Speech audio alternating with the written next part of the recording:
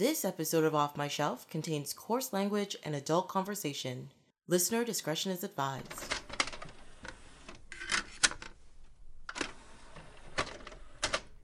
Hello, my name is Tracy James, and welcome to Off My Shelf, a podcast about movies that are, well, off my shelf, where we go through my DVDs and talk about the movies in my collection.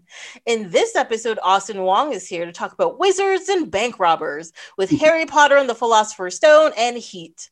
Welcome! Thank you for inviting me again. Yes, thank you for coming back.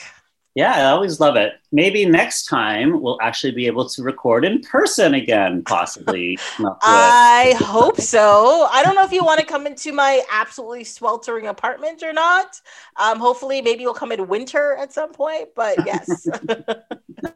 I just want to see other people in person. I just want to see those other humans. I know. Well, the lockdown is over as of today. Yes, and we just had dinner on a patio, so that was remarkably lovely. Awesome. Yeah, I'm gonna have a picnic in the park with my friend and her kid tomorrow. Nice. So I'm looking forward to that. I haven't seen them in a little while. And then I'm supposed to hit up a patio on Sunday. I'm slightly afraid of seeing that many people in one weekend, but I've got my first shot. I take my precautions very seriously. Yeah. So I hope everything will be okay. I think it should be fine. Outdoor transmission is, I think, quite low. Yes. Yeah. With the wind blowing, taking all the germs away and stuff is great. So I'm looking forward to this weekend for sure. That's good. Me too. I feel like it's such a long time coming. Like when they said that we could do patios again, we could meet again, like in outdoor settings. Like I was just so excited. Like we've got a play date for my daughter. Like we have all these things. And then the patio, like my favorite restaurant is at the top of my street. I followed on Instagram and they said they were open. I messaged him and I said, "Are you open?" He said, "Yes." And I ran over there. You're like, "Please let me in. I must sit here." Yes. But it was glorious. It was even glorious. Just like there were quite a few people there, but the tables are spaced out and, it's outside and everything. I felt very safe, but it also felt so unusual to be hearing the buzz of other people at other tables and just being outside, and the sidewalk was kind of buzzy too. It was just, I just thought it was lovely. It's such a nice change. It finally feels like we're going to be able to get back to normal at some point. Yeah, and it's not going to be so quiet anymore, Yeah, because even like I'd go for walks and stuff and you'd see like two people, like cars would be passing by, but there'd not be a lot of people outside, and it's true. You don't hear the buzz of other chatter or anything like that. And so when you do, you're just looking around like, oh my God, what's happening? It's very strange. Well, we've been having a stay-at-home order. Like I think we are the city. I read somewhere that Toronto is the city that has been in lockdown the longest out of any city in the world. Really? Yeah. Oh, wow. Okay. Well, I mean, to be honest, the last time they lifted the lockdown, a bunch of people did a bunch of stupid things at Easter and had big family get-togethers and all that kind of stuff, and a whole bunch of people got sick. So yay. Yeah. So that was super frustrating. So that might be part of it. But also, I think there are some other cities that are just like, do what you're gonna do. So look at the States. Like I really am wondering what will happen in the States, because they are fully open. Like Vegas, I think was 100% last month or in the last couple of weeks. Like I'm watching YouTube videos because I'm morbidly fascinated, but like it's literally like the crowds are, you have to elbow your way through. Like it's crowded. And they said that if you're fully vaccinated, you don't have to wear a mask. And all the messages from the YouTubers are, you can go mask free. So nobody, like occasionally will mention if you're fully vaccinated, but it's just, they're taking it at, you can just wear no mask. So 65% of people are not vaccinated in the States, and that some number like that. And so they're all lying. So it's great. I wonder what will happen. I mean, to be honest, even when I'm fully vaccinated, there'll probably be a bit of a curve before I start going just maskless. Like there's definitely going to be a curve. Totally. Because if I pass like more than 3 people on a sidewalk, my mask is on. Like, I'm just like, no, you're getting too close. Yeah. I've passed too many people. My mask is on. Like, even if we're outside. Well, we're conditioned for it now. And I feel I'm double vaxxed right now. So, I feel much safer. I feel very relieved, but I am still wearing a mask. Yeah. How was the second shot? I heard the second shot's the worst. It was actually fine. So I did Pfizer. The first shot was totally fine, but I heard the second shot is really bad. And so I was prepared, but I got it in the morning. And then in the afternoon, I felt kind of sleepy, a little tired, maybe a little foggy, like I wouldn't want to drive, but I didn't feel sick. And then by evening, that kind of faded. And I just had some sort of arm sensitivity around where the injection site was. But by the next day, it was completely normal. I felt normal. Like nice. Okay. That sounds like the first shot, because that's what happened to me. The first shot, my arm hurt a little bit. I was a little foggy for like 2 or 3 hours, and I was like, good. Yeah. My arm hurt for like a day or two. I think it's not bad at all. Like, I mean, I guess I have read that there are people that have a really bad reaction. My mother-in-law actually she felt quite sick after it. So she definitely had a reaction, but Tommy and I, we were fine. Nice. Okay. See, everything's good, people. Get your shot. Get your shot. Yeah. I mean, I must admit, getting ready for this episode was more unpleasant than getting the shot. I will segue that way. You found it, was it because you didn't want to rewatch the movies? I did not want to rewatch either of these movies. And then when I sat down and watched them, I was like, oh, this is why. Gotcha. So I was really hoping, like, once I put them in, I'll be like, no, I'm going to find some whimsy or good acting or just something's going to make me like, you know what? It's not that bad. I was wrong.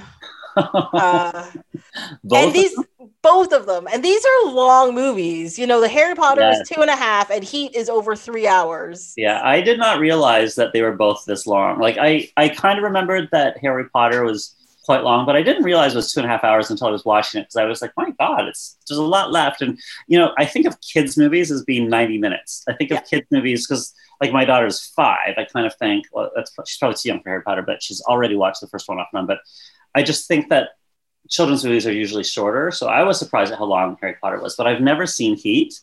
And so this was actually my first time watching it. And I was not prepared for how long it was. It's like, but I liked it. I actually liked it. So, yeah. Oh, God. Okay. Well, I'm curious. Like, you own them. How come you own them? Did you used to like them and now you don't like them anymore? No, that's not what it is. So with Harry Potter, so a few of the DVDs I have in my collection are actually hand me overs, not hand me downs. Like, my brother was just like, I have these. You want them? And I said, okay. Harry Potter was one of those. I know that for a fact. Whereas Heat was one of those things where I was like, I've never seen it. I'm told it's good. Yeah. Hey, it's $10. I'm going to buy it. And I remember watching it the first time and feeling the exact same way. And I was thinking, maybe I was like, how sometimes you're in the wrong place in your life, or the you're not in the time, or maybe you're too young, you don't understand it, or maybe it was that I didn't watch enough films like this before. But no, I don't think any of that was the case in this. I did so not. You really dislike. So what do you want to talk about first, Harry Potter or Heat? Well, let's do Harry Potter. Let's get people hating me out of the way, because fine. To be honest, I know a lot of Potterheads. They love it. I have friends who've got like tattoos, like the triangle with the circle and the whatever, and lightning bolts and whatever. So, and so I have a lot of tangential knowledge about Harry Potter. I've never read it. You've never read any of the books? None of the books. No. And I will tell you why, and it has to do with this movie. Because the books came out, there was a frenzy about it. Because the frenzy about the books took quite a few years to actually like build up, right? Because the popularity of these books were purely word of mouth initially. Yeah. And then they started making the movies, and then I had started working in a bookstore, and all of my interactions with the crazy mothers had turned me off of reading the books. And then the movie was coming out. I was like, you know what? I'll watch the movie. And everybody who saw before I did was like, oh my God, this movie is just like the book. It's so good. It's so this, it's so whatever. And as a person at that time who didn't know anything about it besides Harry Potter is a wizard, I was like, you know what? If this movie is good and this is just like the books, I'm going to read the books. That'll be fine. Then I watched the movie.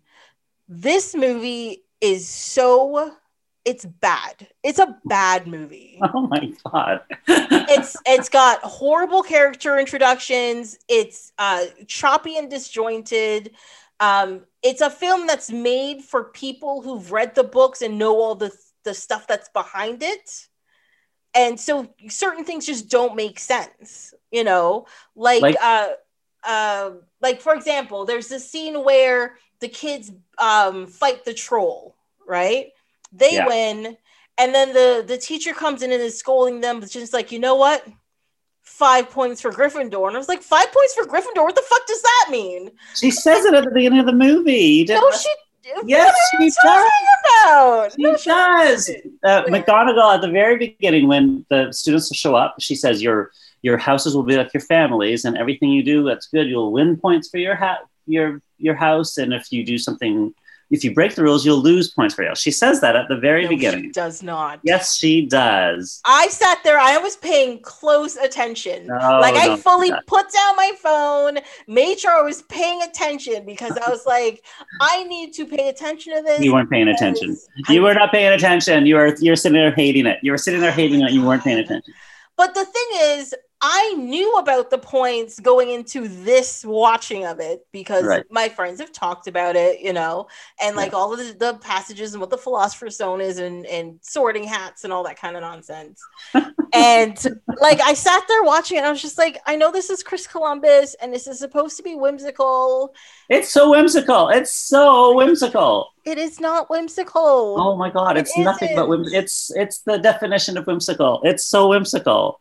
It's literally so magical. Like this little boy, and all these things happen to him, and he's so, you know, the acting is whatever. Like, they're kids. Like, I think Hermione overacts. They all kind of overact. I think Harry, that was pretty good at, you know, looking sincere and looking kind of, yes, he looks confused the whole time. He just looks confused. But he's also confused because he was raised by abusive aunts and uncles his whole little life under a staircase, and then he's learning about the wizard world while we're watching. So of course he's confused. Like, it's a crazy world. Like, if you were plucked out of your home and sent to Hogwarts, and then you're seeing all manner of wizards and witches, I think you would also be confused.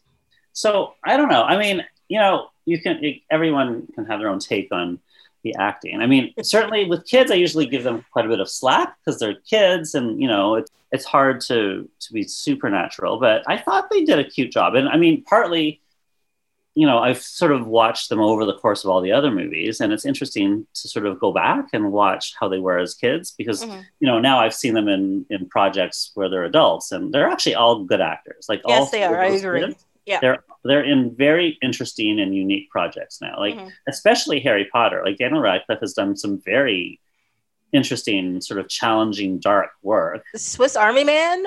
Oh my God. I love that movie. Like, he does really weird movies. And like, I saw Guns Akimbo like a couple years ago at TIFF. I hated it. I thought it was super fun. I liked the idea of it. And I think with Harry Potter, that's the thing. Like, the idea is there. I get why people like it. Okay, like, I understand. I hate it so much. Yeah. But the other thing, I mean, I feel like also, like, it is kind of like a kid movie in a way. But I've always, even when I was a kid, I was very fascinated by the whole macabre thing, like the sort of dark, spooky kind of stuff. And Disney does that a lot. Like, almost every single Disney cartoon has a pretty scary scene at some point. Yeah. Like, there's the part with the ghost. He's like almost headless, whatever. Almost headless. He moves his head, and you're just, I was like, oh, it's a little gross, but it's sort of fun, right? But there are enough I thought there are enough fun things in the movie that are very light, and then they go into sort of pretty good set pieces that were, I think, pretty scary for a kid. Like, when they go to try to find the stone, and they go through that whole thing where they see Fluffy, the three-headed dog. It's a pretty scary dog. Like, it's a really big, growly dog, and they act scared, but also the movie has a light touch where they kind of make little jokes about it afterwards. Like, it's not framed like a terror kind of scene. It's whimsical, right? It's whimsical. But but then, like, and even when they go into the Forbidden Forest, and, you know, they see the unicorn has been killed and Voldemort is sucking off the blood of the unicorn, and then he's scary and then sort of swoops his way over. That's also very spooky, and I thought, very atmospheric and well done for a kid's movie to bring those kind of spooky scenes in. I really like this movie. Like, I feel like, I mean, I'm a Harry Potter fan. So the other thing I think we need to talk about, which I think it's interesting, like one of the other episodes you and I did was we talked about Annie Hall. Yes. And we had to talk the sidebar conversation about, how do you even appreciate Annie Hall in a world where Woody Allen is who he is, and there's some controversy about him.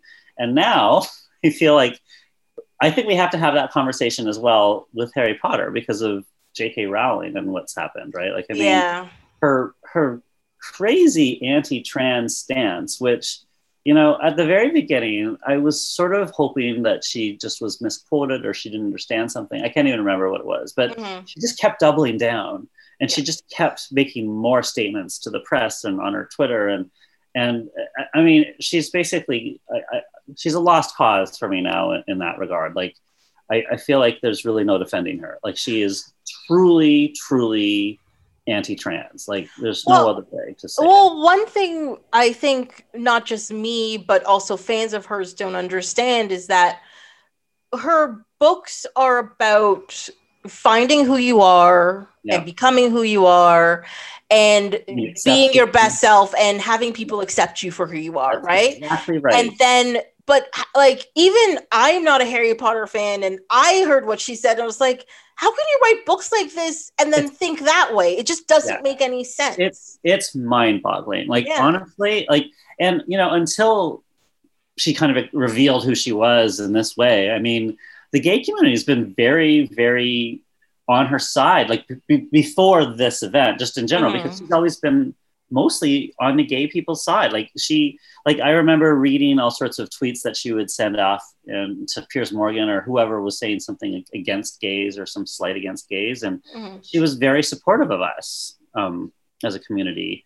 I'm gay for people that don't know, but I mean, anyway, so I've always liked her partly because she was an ally for the gay community. And like, when I read the books and everything, like, it's very clear that she's making all sorts of very obvious analogies of people that are different and how society shuns them, and how, you need to just sort of embrace who you are and find a community that accepts you for who you are. And like, that's obviously a very easy analogy to make for anyone who finds himself, gay and in an unsupportive family environment and then finds a community. Like, it's like Harry's situation with his family. Like, so many people can relate to that on different levels, right? And her books and the movies themselves have always had, quite a bit of diversity just in terms of ethnicity. I mean, I think people have a view on that sometimes as well, but I mean, there's Parvati Patel, there's Cho Chang, there's like a lot of regular students there that were not all just white. I feel like she always seemed to be a huge advocate for all types of diversity. So I was very, very disappointed and very floored at her attitude towards the trans community. And I mean, she tries to defend it by, saying that it's because of her own sexual assault and she's afraid of men. But she basically refuses to accept that trans women are women. She still thinks they're men. Yeah, but I don't understand what that has to do with her sexual assault. Because she's saying it's the whole trans people in the washroom thing. So she's saying that she would be triggered if she was in the bathroom and a human came in with a penis because it reminds her of her sexual assault. Yeah, but most trans people, if they go into a bathroom, you would know they were trans in the first place. And statistically, I don't think there's really any cases on record of a trans woman actually assaulting a cis woman. Like, it's usually the other way around. Is what trans women are among the most targeted people in the world. Like, trans people are among the most brutalized, the most murdered, the most, like, they are so target. So to turn them into a community that's preying on cis women and therefore they shouldn't have any rights it's crazy on so many levels. It's hurtful and I think it's really sad. I mean, like, she's essentially saying, be who you are unless you're trans. If you're going to tell people be who they are and be the best version of themselves, you can't tell them you know, until a certain point. Like there's a difference between being like a serial killer, like that's a little different, you know, but like, you know, if you feel like you're a woman or if you feel like you're a man but you were born the other, Well, a serial killer, or if you feel like you know you're not in the right state of mind, or you don't even feel male or female, whatever. Well, they feel like they're not in the right body, or they feel like they're not like there. And there's, you know, and it's a very complex thing. And I won't even pretend to understand every single nuance. But like there are so many terms coming out all the time that I think are being coined to try to capture even more of the spectrum of all that's there. And I think, you know, as humans, we've been, you know, stuck on these very old-fashioned binary terms for years and years and decades. So it's a learning process for everyone. And it's a shame that she's sort of relegated herself to the dustbin of the past because she is not willing to sort of really, truly assess her own values and what she's taken as truth, and kind of consider whether she's wrong. And, you know, everybody's had to learn about lots of different things.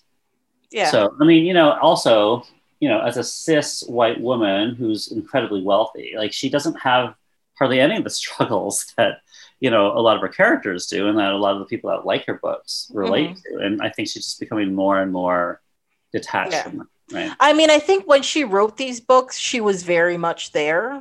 And she had a different understanding. And now that she's quote unquote above that, she's just like, we'll leave them down there. That's where they belong. And you're just like, no, you can't do that. That's not how this works, you know? Like she doesn't understand why she's being so heavily shunned. It's because you've lied to us. You've told a whole generation of people and their parents who also got sucked into it, and all the kids after, that it's okay to be yourself. And then all of a sudden you're coming out going like, no. Yeah. I didn't say you can be yourself. Exactly. People can be themselves, not you. It's really sad.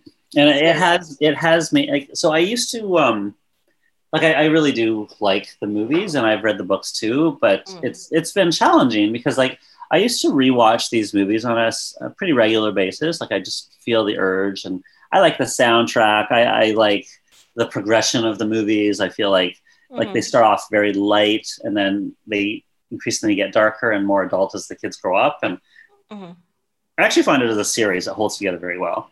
But when this whole stuff came out about J.K. Rowling and all the trans stuff, it made it difficult for me to want to watch these movies again, right?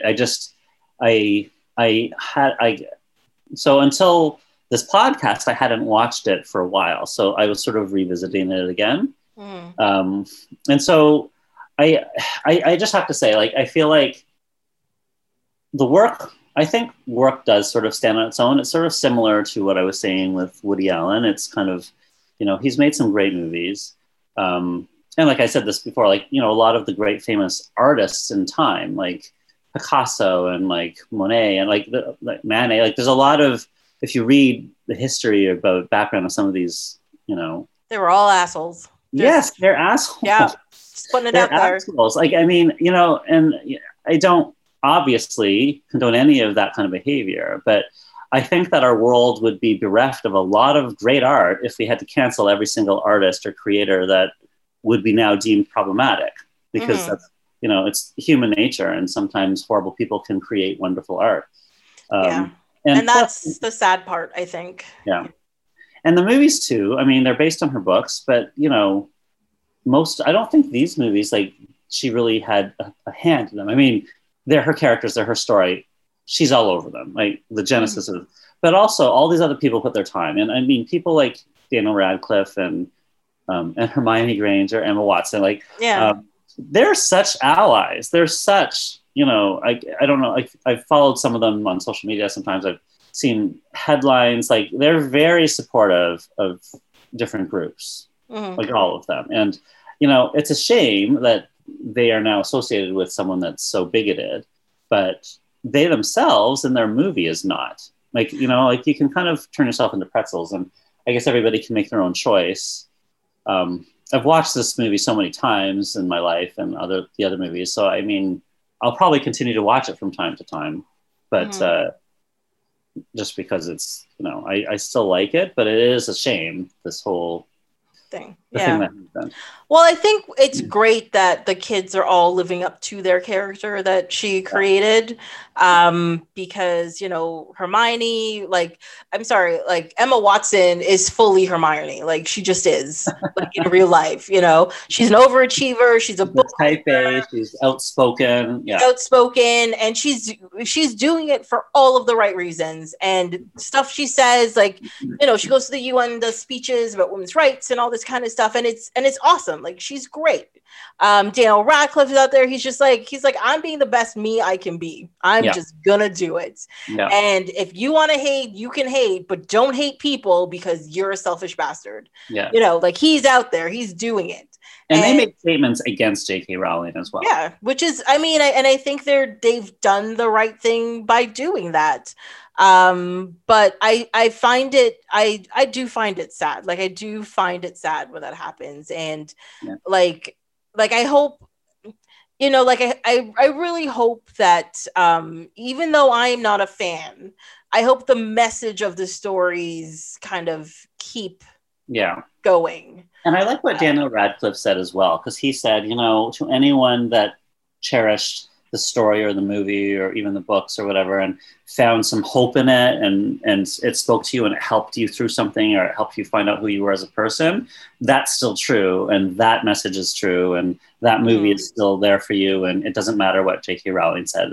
She is not the movie, and the message is not her. So, you know what I mean? Like, trying to say that people that were devastated because some people had found solace in these books or the movies to now be confronted with this. Like, it was really nice that he was trying to say, you don't have to feel that way, because the message is still true.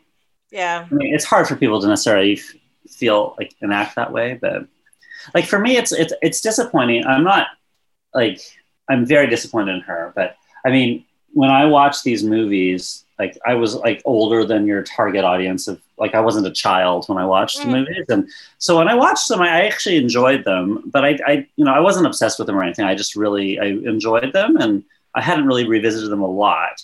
And then I kind of became more of a fan actually when I had my daughter.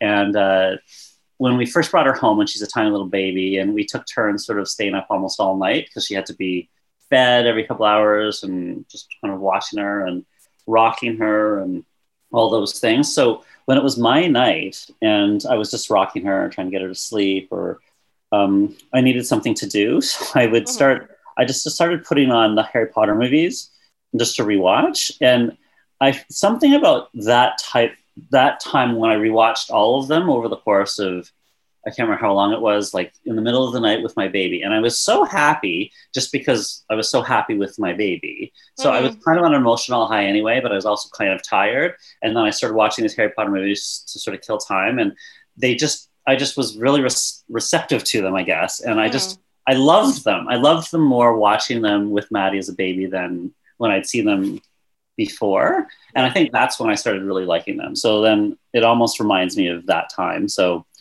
okay. So what you're saying is you were sleep deprived and delusional, so you like them better. Gotcha. That's actually true, though. It's true. It is true. More suggestible, totally. Yeah. I mean, as you know, like, I love kids' movies. I love animated features. I enjoy kid stuff. It just makes things lighter and easier, especially when I'm in a shitty mood. Watch a kids movie because it makes you feel better. Like, that's just what they do. Except for the movie Up. I'm sorry, that movie. It's just freaking heartbreaking. I don't care what anybody says. The first 10 minutes are so heartbreaking. Yeah, first 10 minutes are heartbreaking. Then the middle of the movie happens, and you're starting to feel a little better. And then the end happens, you're just like, my heart's broken again. What's wrong with you? Why are you doing this to me? That movie's not really for kids. It's not. It's not. But it's a wonderful movie. Just don't watch it to make yourself feel better. That's all I'm saying. But I don't even know what I was talking about. But yeah, like, I don't know. It's the tone of this movie. I actually don't mind the score. Actually, at first I thought it was I love the score. I love it so much. At first I thought it was what's his face? Who does all of the Yeah, I know it's John Williams. I You think of checked the the guy that credits. does the Tim Burton movies? Yes.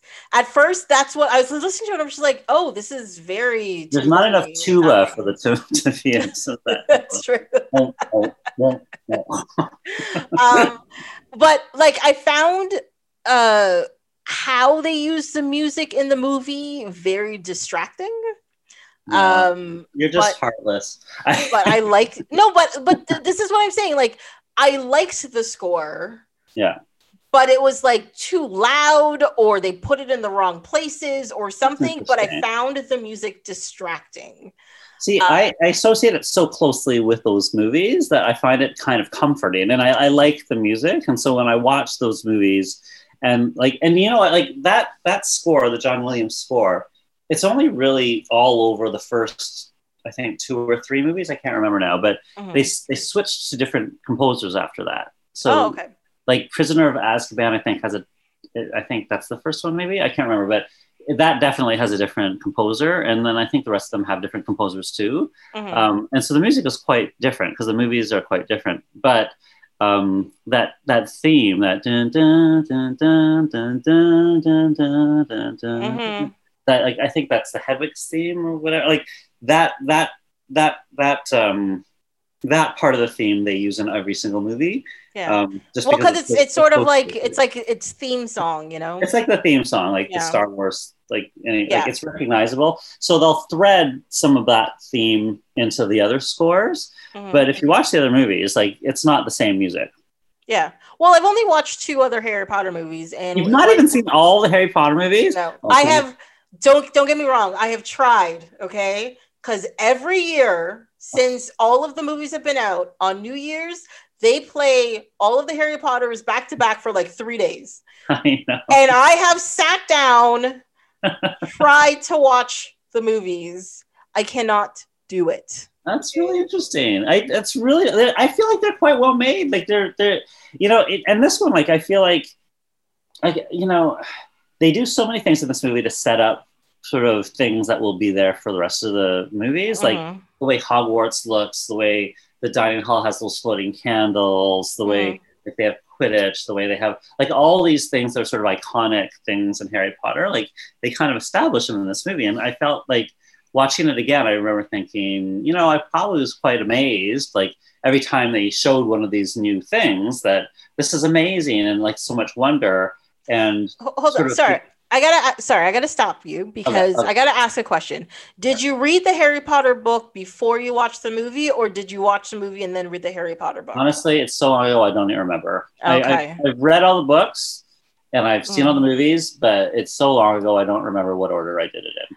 Okay. Well, I'm literally just asking because everyone I knew had read the books. So when they watched the movie, they're like, oh, that's the thing. And that's the this and that's the that. And so they were like, oh, you know, so it was like a homage to reading. So I'm trying to figure out if maybe your connection to those things is more to do with the remembering it in the book and now it's on screen. I don't think so. I don't remember.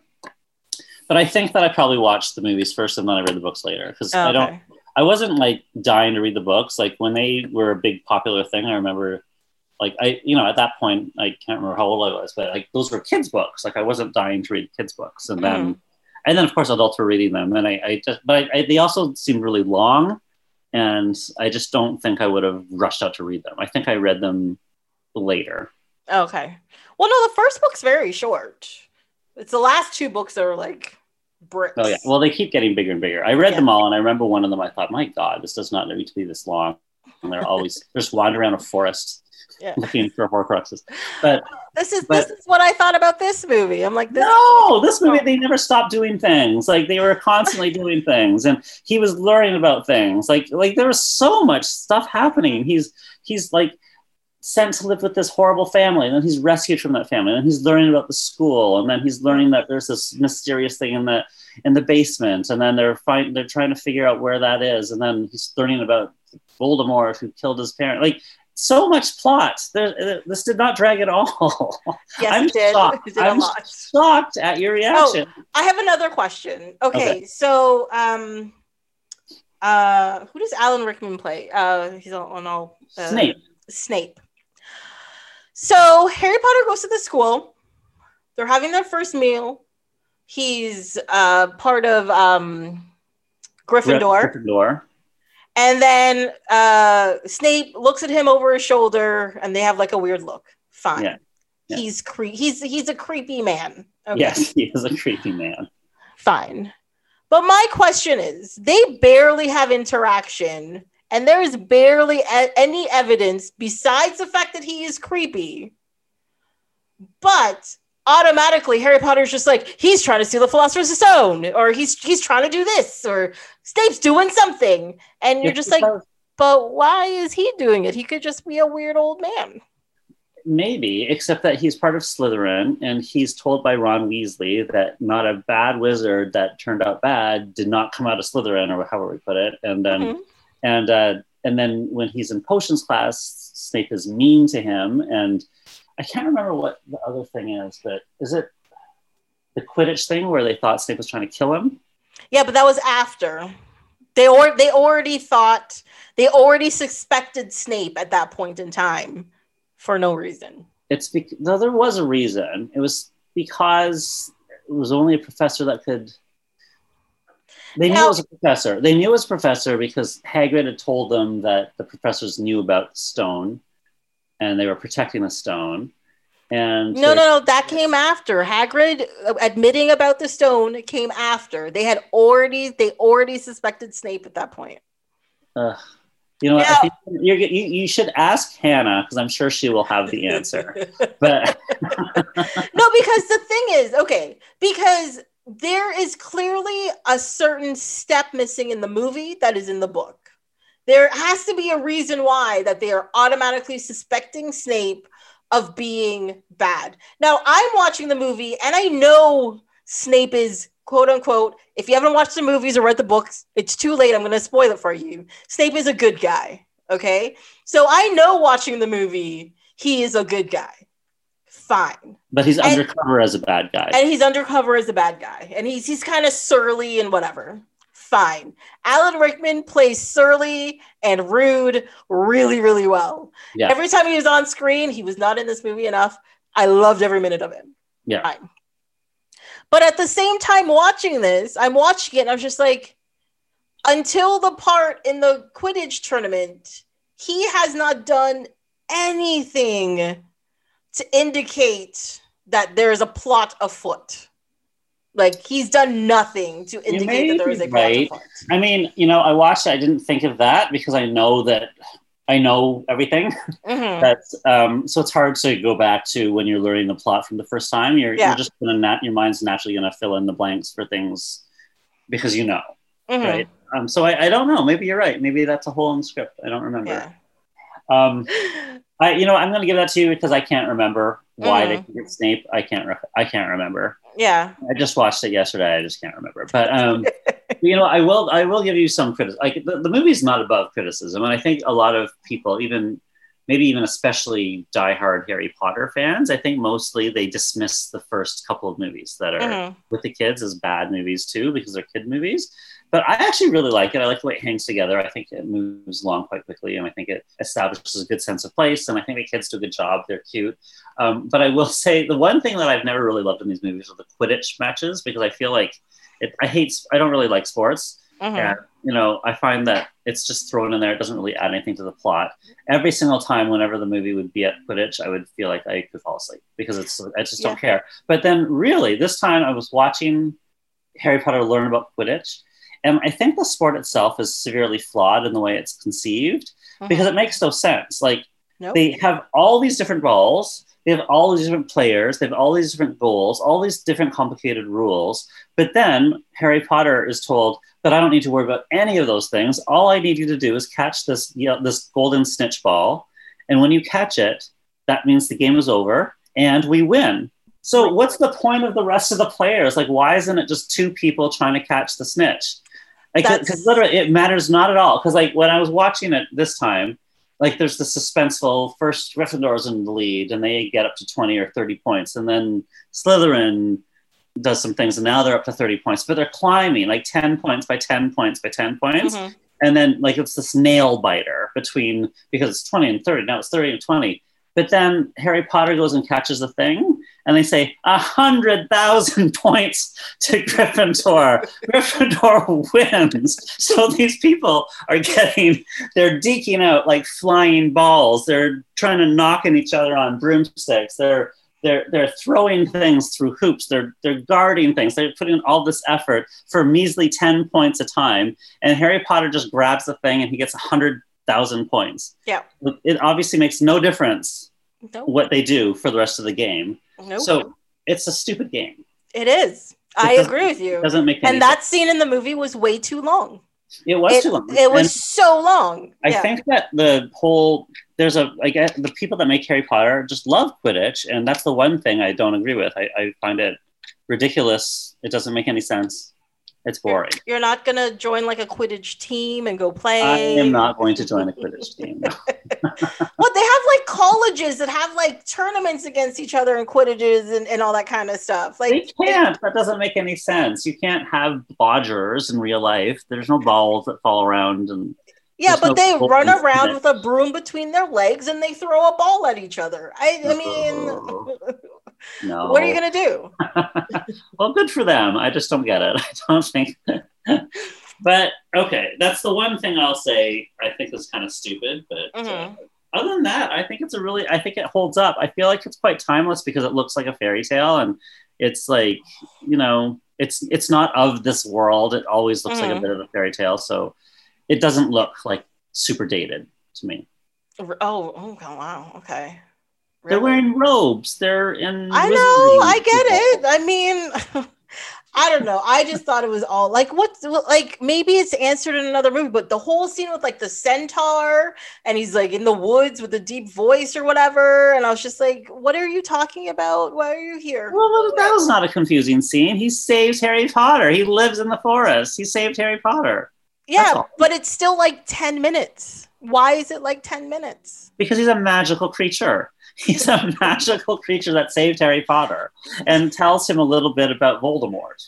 Yeah, but you're not supposed to say Voldemort. You're supposed to say whom shall not be named or whatever. I know, but he says it. Did you at least like the character of Hagrid, who's just such a fun, cute character?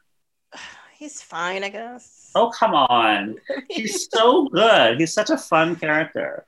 Like when he's and he keeps trying to keep secrets and he keeps ended up telling them all the secrets. And then when the early conversation, when I just thought this was funny this time I was watching it, and because he's telling Harry about Voldemort for the first time. And he's going, he can't bring himself to say it because nobody says that name. And Hagrid's like, it's Volda. And then Harry says, write it down. And Harry goes, I can't spell it. I actually did laugh at that line as well. Yes, I did. I thought that was cute. Yeah. There's things in there that are cute and like interesting, I guess. He gets the invisibility cloak and he goes in the restricted books and he almost runs into Phillips and then that book is screaming and then all their classes, they have their fun little spells and like the scenes with the cloak annoyed the shit out of me. Why? Because every time he walked into a room, he'd be like, and just throw it off. I'd be like, why? Why are you throwing it on the ground? What is happening? Why isn't it just like on your shoulder as you walk around? Like, I don't, but it was, every time he walked into the room, he's like, nobody's here. Throw it off. I'm like, stop doing that. I agree with you. I didn't really notice that until this time I was watching it because like, when Ron is like, oh, those are really rare. And so it's clearly quite a valuable thing. Yeah. And we go into that one room and he just throws it on the ground. I did think that, what? It's rare. It got you here. How are you going to get back? Like, yeah. And he just like walks away from it. I'm like, what if somebody walks in and you're... Yes, I agree. That drives me crazy. Yeah, that was driving me nuts. But people in movies do that all the time. They dramatically just throw things on the ground and then yes, they do. They walk away from them and they don't seem to care if they'll ever get it back again. Mm-hmm. Yeah, no, and it also annoys me in those movies. Yes. Like, I never understood the whole, like, you're running and you're shooting at somebody, you run out of bullets and then they throw the gun away. And I'm like, no, it's not disposable. if we're getting into things that bug us, and now we're getting into trope category, I have an entire list of tropes I hate that it's now pages and pages long, and I think one day I'm going to post the whole thing on Facebook just to see what the reactions are. But Yes. one of the things I hate is like, and this happens in almost every show I've ever seen that has like a bad guy. They're struggling. The bad guy is a gun or a knife or some weapon, and the good guy is trying to escape. And then somehow the good guy knocks out the bad guy by throwing a rock, or something swings from the ceiling or whatever. The guy passes out. Yeah. And then the good guy, rather than picking up the knife or picking up the gun, just runs away. And then the bad guy kind of comes to eventually and then picks up the chase. And then they're back in the same position. Yeah. And I'm screaming, why don't you pick up the weapon? Yeah. You're safe if you pick up the weapon. Like, why would you leave the gun in his hand? Why would you leave the knife in his hand? And like, I've seen this so many times, and it was like on Netflix too, like that Outer Banks show, like that it happened, and in You it happened, and every time like, pick up the knife, and they don't. And sometimes to their death, or sometimes, and it just makes no sense. So anyway, that's neither here nor there. It doesn't happen. No, because one of those is going to come up in the next movie that just made me so angry throughout the whole thing. Like, oh God, I have to remember that one. I will bring it up. Don't worry. But yeah, I don't know. Like, yeah, I actually have very few notes about this movie, even though I watched it straight on the whole time. Hated it, clearly. And I was just not into it. Okay, so my first question is, so wasn't the book originally called Sorcerer's Stone instead of Philosopher's Stone? And then the book was originally called The Philosopher's Stone. Like in the UK, the original is Harry Potter and the Philosopher's Stone. Okay. But when it was published in the US, they thought that it was too hard to say, or that people wouldn't understand philosopher, so they changed it to Sorcerer's Stone. Okay, sure. Yeah, that just seems weird. But then for the movie, they went with philosopher. So all right. Because I think wasn't it made in the UK? I think it was made in the UK. Yes. So they would have gone with their source material. Yeah. Also, the fat cousin is the guy from Queen's Gambit. I have not watched Queen's Gambit. Really? Okay. Yeah. Dudley's in Queen's Gambit? He is in Queen's Gambit. Yeah, as soon as I saw the kid's face, I'm like, I know that guy. I know. And it was one of those, when you recognize a face, but you can't place the face? Yeah. And it took me like half the movie to figure out where I knew him. Just Google it. Because I'm better than that. You are better than that. And then is he a good guy or a bad guy in the Queen's Gambit? He's a man. I'm gonna put it that way. Like he starts off as like, I'm a humble man and you can love me and I will love you. But then he's an ass. So he's a man. So he's not trying to be evil. He's also not that good. Right. He's a man. Say no more. Yeah, that's all you gotta say. And then I had a question. I'm like, doesn't England have child services with keeping him under the stairs and abusing him? Well, I gotta say too, like, I mean, you have to think about it as a fable, kind of like Grimm's fairy tales or whatever, where they have the, Snow White, also Cinderella, also like. Yeah, but they did not have child services back then. No, but I mean, they're not really interacting in the real world. Like, this is. I had the same thought though. As a parent, I have to say. It even like when I rewatch it, like it's so awful how they treat him. It's obviously pure child abuse. Like they threaten to not feed him if he burns the breakfast. That they treat him like a servant. He has to live under the stairs. Like they're awful to him. It's obviously child abuse, but it's also like Roald Dahl books. Like there's always horrible adults, and it's kind of like I just sort of see it in that vein, that kind of heightened kind of fantasy, kind of exaggerated. Evil parents, the kid triumphs kind of thing.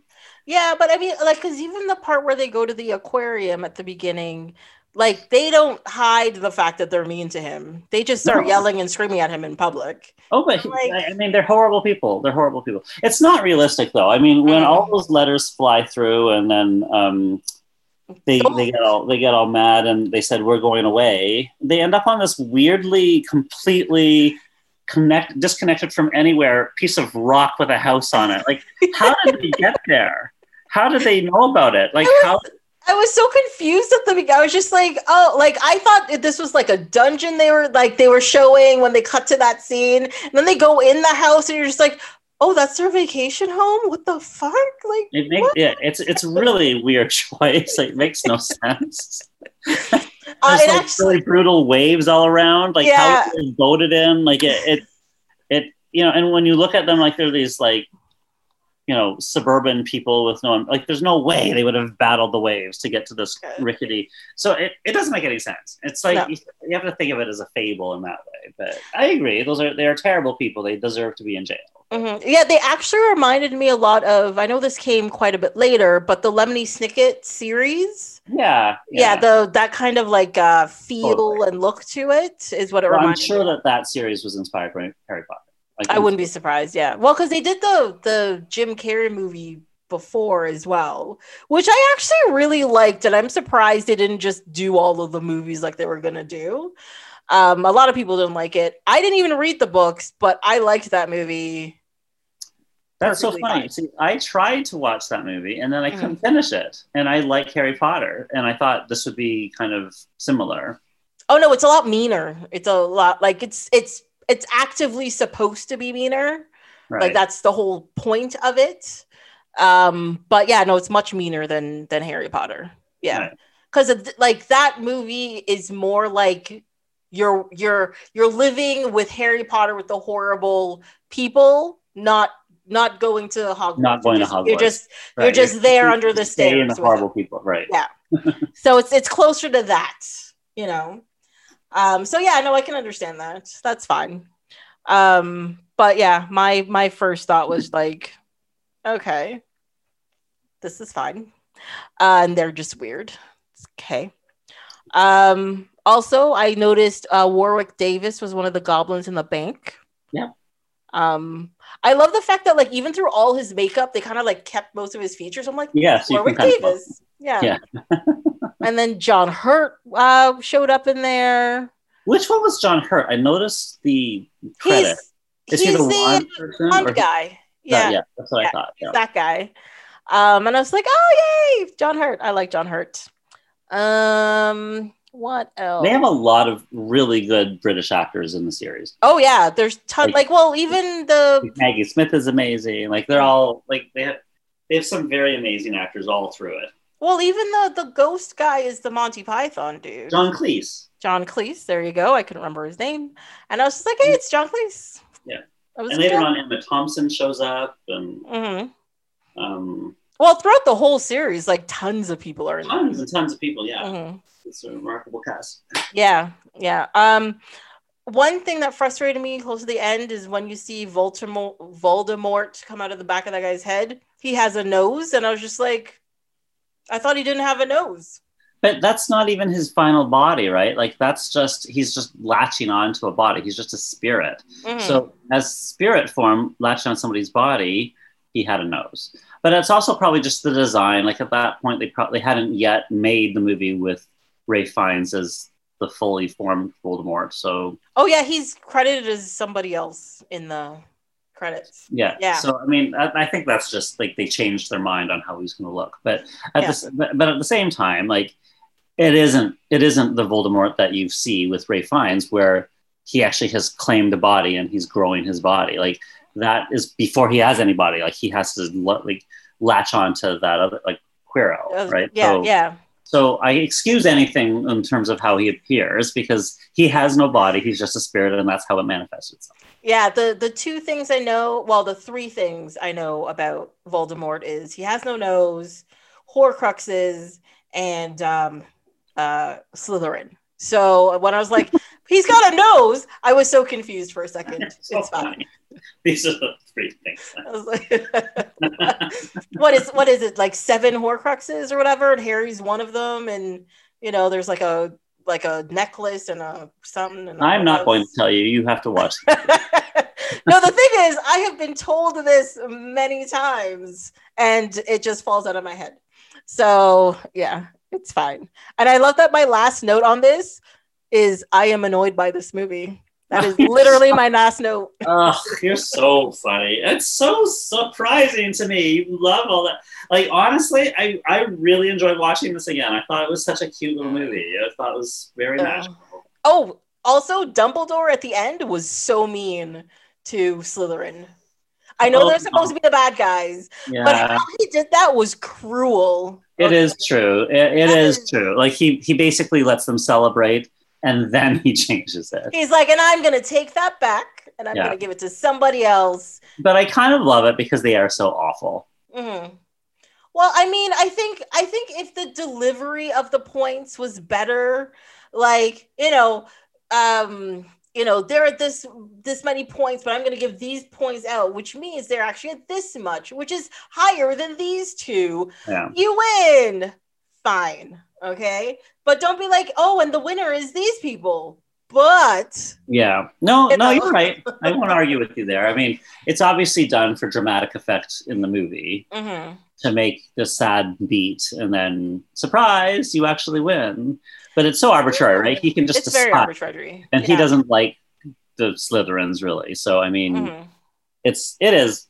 But I don't understand. Like, I don't think there's anything wrong with having the good guy lose in a harmless way like this in a film, like even for a kids movie, because you have to realize that you can do everything correct and sometimes it doesn't work out. Yep. Thank you, Captain Picard, for this piece of great piece of advice. Because it's true. Like, you can do A, B, C, D, E, F, G like you're supposed to do and still fail. But in a case like this, where it doesn't really have a big effect on anything, why not have them lose and be like, you know what, next year we're going to do better? And then that's disappointing. It doesn't feel celebratory. It's a you want to celebrate. I hear what you're saying, though. I mean, I agree. I mean, that is an important lesson. And I want Maddie to learn that too. I don't want her to feel like you have to win or else you're a loser. Like, you have to. And I also don't want her to feel like, if you try really hard, you will win, because sometimes you won't win, right? Yeah. Disappointment is a part of life. And it's not always something that they do in movies. So that's not a bad idea. They usually have heroes win and the bad guys lose. Yeah. And this is, and I think that's one of the problems with a lot of films is, like, by the time you get to the end, no matter how beaten up or broken the hero is, you're like, oh, he's gonna win anyways. What else? I think things are changing, though. I feel like I've seen a lot of bad endings lately. Like what? Give me something. I've got to watch it. I don't want to tell you because it will ruin the ending. Oh, that is true, actually. And because I didn't expect it to end that way. So if I tell you, then it's ruined it for anybody that happens to be listening. Okay, never mind. Don't tell me. You can randomly text me sometime, be like, hey, watch this movie. It's great. And I'll watch it. And I'll be like, oh, it happened. Well, now I'm going to have to text you a whole bunch of decoys. Yeah. I'm prepared.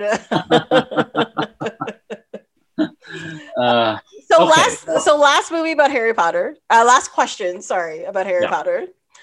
I have done this in the past several times because, as you know, I have a lot of Potterhead friends. Yeah. What house do you belong to? I belong to Gryffindor. Ooh, look at you. Ooh, I know. Yeah. I am Hufflepuff. Oh, I always liked Hufflepuff.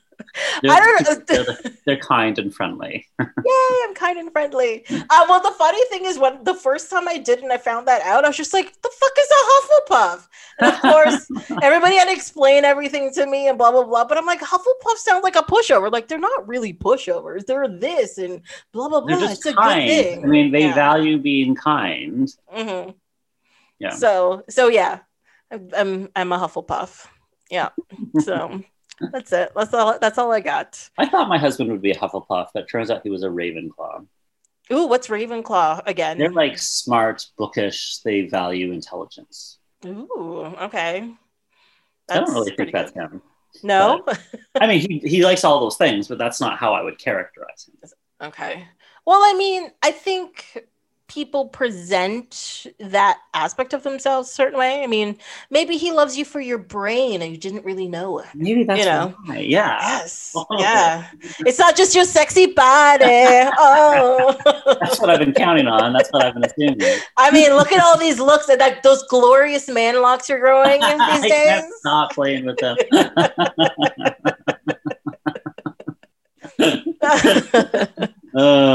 Okay. Well, should we move on to Heat? Yes, we can. The 3 hours of yes. I can't believe you own it and you don't like it. I understand why, because you just thought you've heard good things, but that's exactly what it was. And I know I've only watched it one other time. And if I remember correctly, I felt the same way last time I watched it. Do you like crime movies though, or detective shows, or do you like the genre? Oh, like procedurals and crime dramas and thrillers? Yes, I do. I don't like gangster films. Right. They're slightly different. I agree. But because I find gangster films are a glorification of something horrible that was done to people in this like quote unquote classical meaning fantastic way. And I don't enjoy it. It's just like war movies or like horror that's based on like real serial killers and stuff. I'm just like, I'm with you 100%. I don't love like mafia movies. I don't love war movies, and I also don't love real life serial killer movies that are being sold to us as entertainments. Like, yeah. I find that, yeah. It's disrespectful and horrible. Of those things. This is like a procedural of fictional characters. Mm-hmm. He's not a mafia person. He's just like a seasoned criminal. Mm-hmm. And the cast is amazing. Like Al Pacino, Robert De Niro, Ashley Judd, Natalie Portman. Like as a kid, Val Kilmer. It was a really great cast. Like, I mean, like I said, like I've never watched this movie before until I watched it for this podcast, and mm-hmm. I thought it was like when I was watching the credits at the beginning with all the people come up, I was kind of like, wow. Like I was like, and I have to say, I thought it was good. I thought it was actually really good and intense the way they had sort of, Robert De Niro's sort of slick criminal, and then Al Pacino is this sort of weathered, sort of troubled cop, and they're both on these collision course parallel paths, or not parallel, like paths to each other. Mm-hmm. I thought that, and it's a pretty big normal setup. I mean, it's similar setup to Catch Me If You Can with Tom Hanks and Leonardo DiCaprio. He's always, way one step ahead kind of thing. But then this time it's more, there's criminals. Did you know that it's based on a real story? I did not know that. No. So I did not know that either, except I did enjoy the movie. And then when I finished it, I Googled, and it turns out it's based on real life story, a book by this guy based on Al Pacino's character. I can't remember his name, but mm-hmm. it's based on the life of this cop who actually did sort of pursue this career criminal that was like Robert De Niro. And they actually did sit down and have coffee with each other and had a very similar conversation, apparently, that is in the movie. And then the next time they saw each other, they did draw their guns. So it was kind of a similar build up. So it's actually, it is sort of based on a real story, which I didn't realize.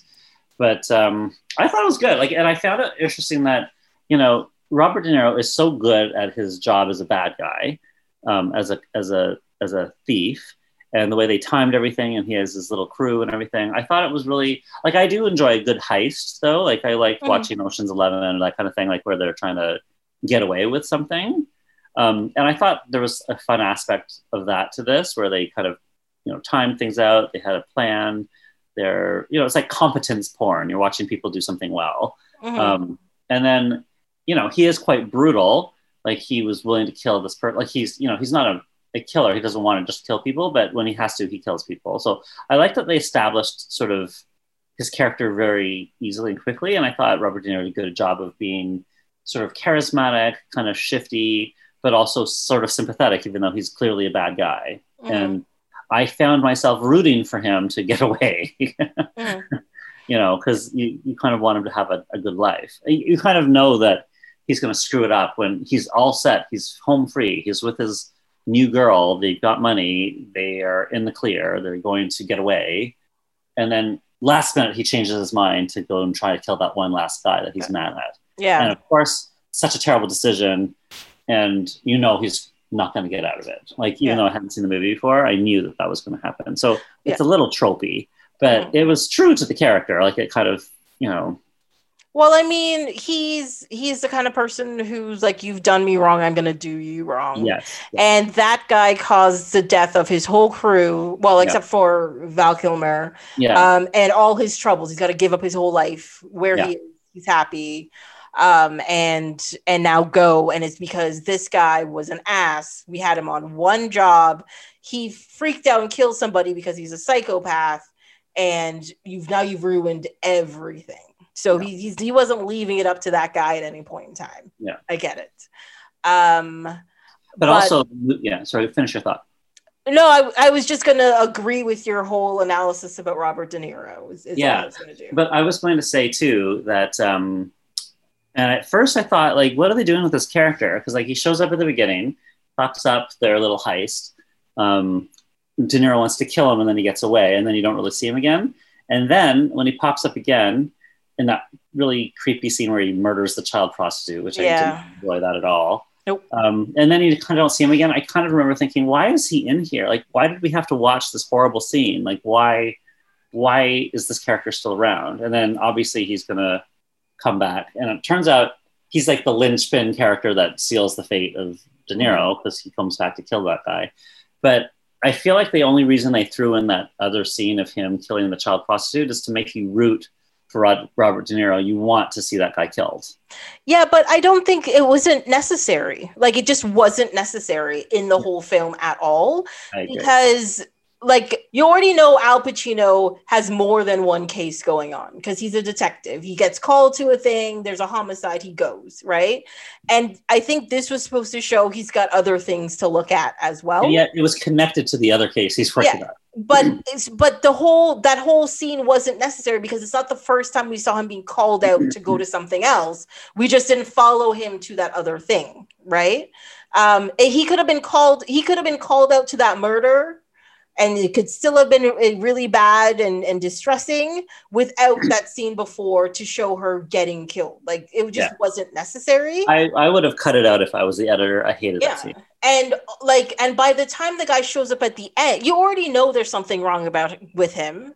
Yeah. And when he shows back up at the end, and he's all like greasy and smarmy, and he's like, "I'll get you, the guy," blah blah blah blah blah. You already hate him. You didn't need all that other stuff. He doesn't need to kill a child prostitute for us to hate him. Yeah, and especially the fact that they made it a child prostitute was also very, very unnecessary, right? It could have been. Yeah, it could have been a drug dealer on the corner. It could have been a properly aged prostitute. I'm not saying to kill anybody, but what I'm saying is that they tried their best to make it as horrible as possible, but it wasn't necessary in the context of the film. It was over the top horrible. The only other reason I can see why they included that scene and made it a child is because of, so when she's dead and horribly found in a trash can, and then the mom is there on the scene, and Al Pacino then intercepts the mom from, trying to get to her child who is looking awful and dead on the road. And he just sort of embraces her and tries to comfort her. And, the only reason so it's a nice scene for him to show that he's got some empathy and, he's trying to help this woman.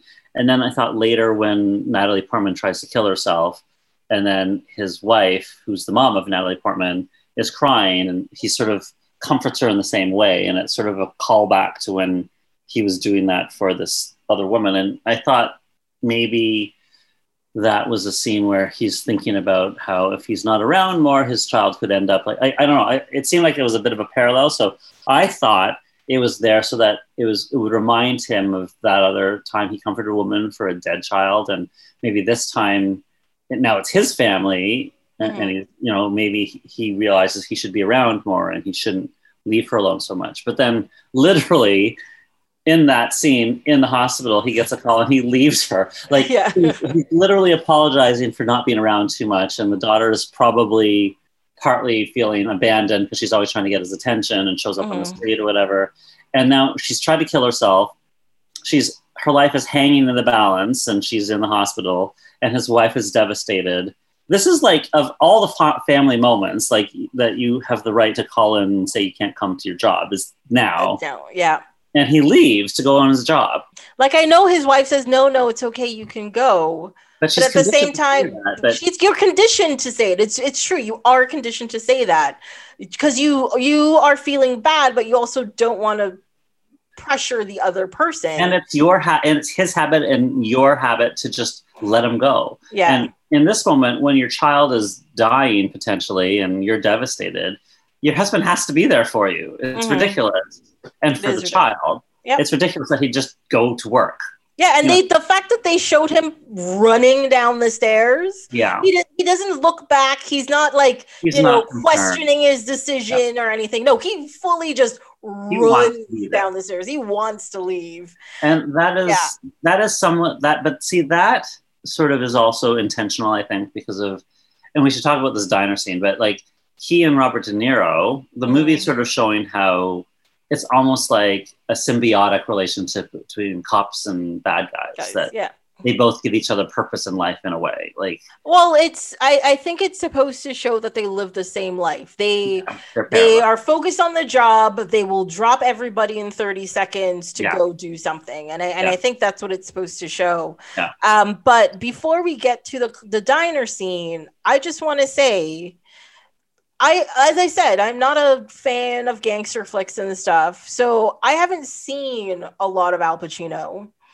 And I gotta say, I do not understand why he's held up to such high esteem, because he is the worst in this movie. Every scene he is in, he takes me out of the film. And I think this is one of the reasons why I don't like it, is because as soon as he starts talking or he's bug-eyed and waving his hands in the air, I am just like, go away. There's no subtlety to you. There is no nuance. You're not acting. You're just being loud and obnoxious. It's true. It frustrated me. I actually had kind of a similar reaction. I had the same note. Like, I mean, that's sort of what he's known for a little bit, but it almost looks like a self-parody. It looks like a parody of himself. When he's like, she's got a great ass. And then he's like, totally. Yeah. His expression, his hands, like, it seems so over the top. It doesn't seem like anybody talks that way except Al Pacino in a movie. And, I mean, I saw the movie Scent of a Woman that I think did he win something for that? I can't remember, but I think he was nominated. Yeah. And he was in, I've seen a bunch of his movies, like, and he does sort of overreact sometimes, but I mean, if you look at him in the context of his work, like, he is a pretty good actor. Like, he's got this sort of, he's not trying to be attractive. He's just kind of this gruff kind of. Yeah, it has. I don't think it has anything to do with his actual physical looks. That's my problem. He comes across, like, even at that point in time, he is 20 years into his career, and in this film, he is outacted by everybody, and it's distracting. Like, he comes across as like a new person who's on the cusp of being good, but he's not there yet. I don't think so. But I mean, I think he's just sort of playing Al Pacino a bit. But I didn't mind it. I mean, I did find that, like, that line that I just sort of yelled out. Like, there are a couple when he does the outbursts, it doesn't seem realistic. It seems like it's an Al Pacino kind of moment. But I think otherwise, like, I think he kind of got across being sort of haggard, kind of troubled, sort of haunted. Like, those are things that he likes to do. I don't know. I think from the first scene you see him making out in bed with his wife, which is one of the most unattractive scenes I've ever seen in my life, I'm just like, oh my God. And then he shows up at the robbery of the armored truck, and he gets out of the car and he's walking around and his arms are out like he's like a duck about to fly away, and he's like this man over here has been shot twice, blah blah blah. And I was just like, the fuck are you doing? Like, you're just like the 2-bit actor who's standing in the background and says one word, over here, sir, did a better job than you did. Like, you're just saying that because that guy is being acting more natural, more naturalistic. Well, I think that I that's don't not know. what Al Pacino does, right? Like he kind of gives you this bigger than life kind of performance sometimes. Yeah, but I mean, like Eddie Murphy does that, and honestly, Eddie Murphy does it better than he does. Like he does, like it was just the way he did it in the film that he did it in. It just did not fit, and it just did not work for me in any way, shape, or form. And anytime he I, opened his mouth, I was just like, I'm out of this. I thought he was fine, except for when he would do those really big proclamations like that. Like, Mm. otherwise, I bought him. I thought he was good. I thought he was fine. I mean, and it's sort of like he's kind of hilarious. He goes like, "Can I buy you a cup of coffee?" Like, kind of like that in the car. Like, I mean, it is a little, but you kind of I mean, it could be one of the faults of the film, I guess, that he's, it's Al Pacino, this movie star that does roles like this. Like you're watching that, right? Yeah. But that's part of it. Like I don't think it's not a case where the actor just disappears into the character. I forgot I was watching Al Pacino. Like that's not the kind of review that this performance would get. Oh, definitely not. No. It's very much like a big role, big showy role for him. But that's why, like the diner though. Like I feel like so this whole I think they've been in other movies together, but like in this movie you have these two very kind of big personality, big name classic actors, Al Pacino, Robert De Niro, kind of on these parallel plots, and one is trying to catch the other. They're both kind of doing their own thing, interacting with their own people.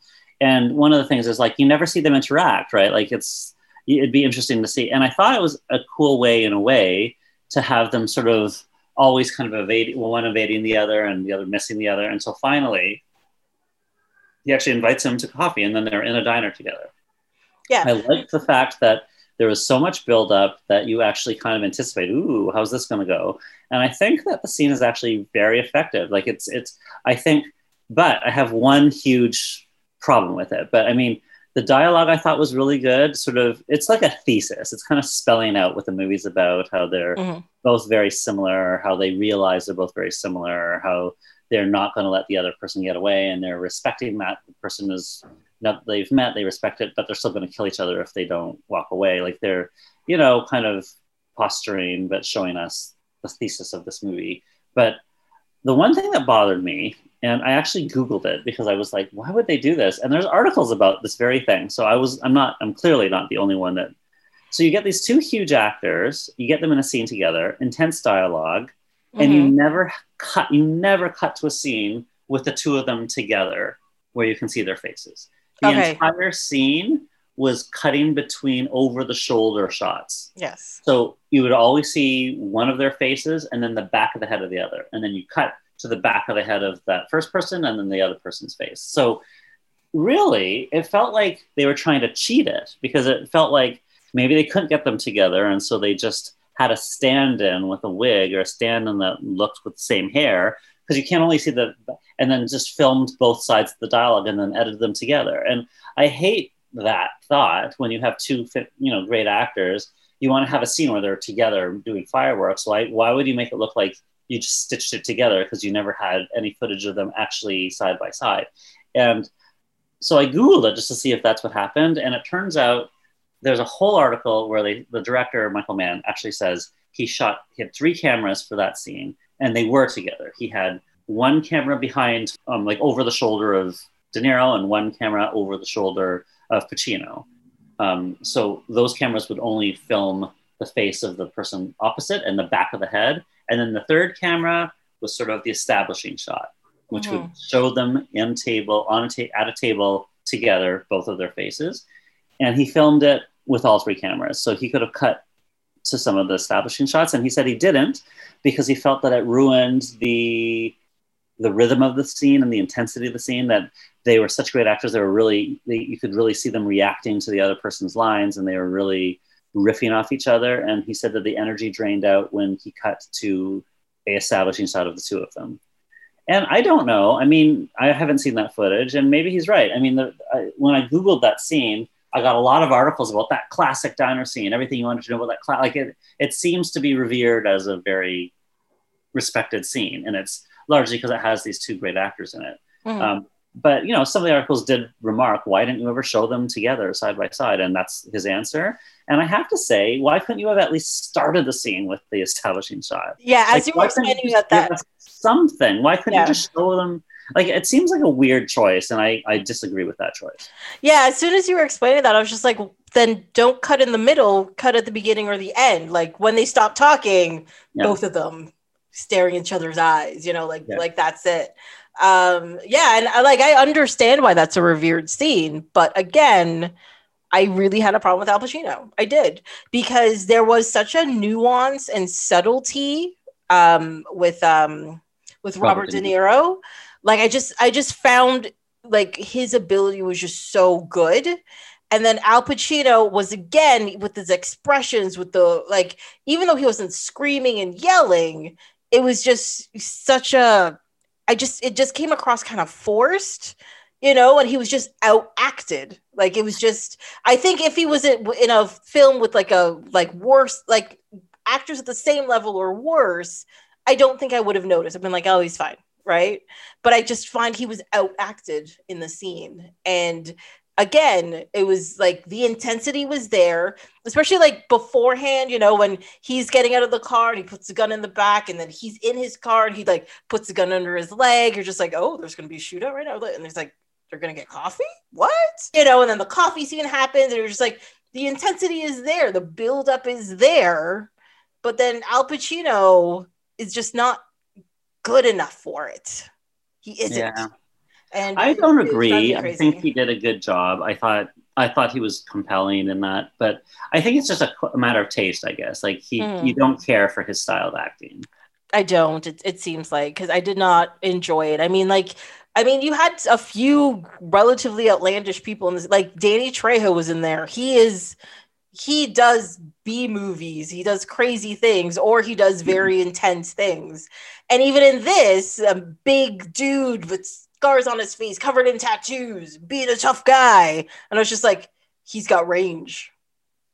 You know, like I was just like, oh, he's good. He's good. He's in there, you know. You know, Hank Azaria with all his weirdness, and the guy from Las Vegas, you know, he's supposed to be ridiculous, but he does it. He fits in there. Like he does it well. Jeremy Piven freaking shows up. I couldn't believe that Jeremy Piven was in there. I saw him, I was just like, is that Jeremy Piven? Why is Jeremy Piven? He's not even credited in the start. Like he was just a nobody. At that point. I mean, there's the part in the bar with Tone Loc. Tone Loc is a rapper with a bad voice who can't act. But even in that scene, I was just like, you're being much more subtle than Al Pacino. I was just like, Al Pacino's not subtle. You just have to kind of accept his way. But but even in that scene, I was like, Tone Loc's doing better than you guys. Oh. You hate Al Pacino so much. Apparently I do. But the movie was just, it was, I think because I kept getting pulled out of it, it just felt longer and longer and longer, and it started annoying me, you know. Right. And like even at the scene where, you know, Natalie Portman tries to kill herself, I was just, and they're at the hospital, she's like, oh, I don't understand why she would try to do this. I'm like, your parents that are ignoring her and fighting over each other, and her stepfather wants nothing to do with her, and she is a child. Yeah. Of course she's that was a stupid, like, I agree, that was a stupid line. Why would she do this? It was like, duh. I mean, you know, she's troubled. Like it's almost inevitable that she would do this. Yeah, even the first time you meet her and she's like, I want the blue earrings or something. You know, she's freaking out. And she's freaking out and crying, and she's like, oh, we'll find it. It's okay. I'm like, you haven't figured out there's something wrong with your child at this point. And then the next time you see you're out to dinner, having a party, you know, drinking with your friends, and then you're inviting random dudes over to have an affair with, to make your husband jealous, and your child is nowhere to be seen, and you're confused as to what's going on. Like, what? Yeah. They're pretty terrible parents. They're very terrible parents, you know. And I was like the thing is that his character cares for this girl. Obviously, he cares what happens to her, to care for her, but he cares about the job more. And we know this, but her mother is there as well, who cares more about herself than her daughter or her husband's job, and is just blowing it for no reason. Yeah. No, I No agree. reason. So, like, I mean, like the part where she picks her up on the side of the street, she's like, your father's supposed to pick you up. Oh, I just like sitting here. Why isn't the mother like, where is my child? That was a weird scene, but it's sort of meant to show that that family is completely broken. Yeah, yeah. And they really are. And like, to me, it's surprising because he's obviously been doing this job for a long time. He married her, she married him, I should say, while he was doing this job. Why is she surprised? Like, I never understand why they're surprised. I was also surprised that they were actually, yeah. I mean, kind of sort of to your point, I was sort of surprised when I found out that they were married because it seemed like, maybe this is a girlfriend. Like, why would he have married her? Why would she have married him? Mm-hmm. Like, it's his third wife. It's not like, yeah. Do you know what I mean? It's not like he was optimistic and young and didn't realize how much he loved his job. Yeah. He had 2 wives before that didn't work out. Mm-hmm. Yeah, like, but not just that. It's not like they got married and then he got the job and then he changed. Well, that's exactly what I'm saying, though. I mean, he already, we surmise, we don't see them getting together, but he's had that job for a long time and he had 2 marriages that didn't work out. Why would he have bothered to marry this woman knowing that he loves his job so much? And then it's like sort of, he breaks up with her later to say, I just love this job too much. Like, nothing has changed, right? Like, it seems like, why would he not made that realization earlier? It would have seemed more believable if he hadn't married her, but maybe in real life that's what happened. Like, because this was based on a real story. Maybe that guy did marry 3 women and that was the last relationship he had. I don't know. Well, it might be one of those things where they had been together for a while. She's like, why aren't we getting married? They got married. And then she's like, oh, it's not going to change after we get married. Right. I don't think some people, I don't think understand how marriage works. It doesn't change a person just because you're married. And it shouldn't. You just get you're marrying the person for who they are, right?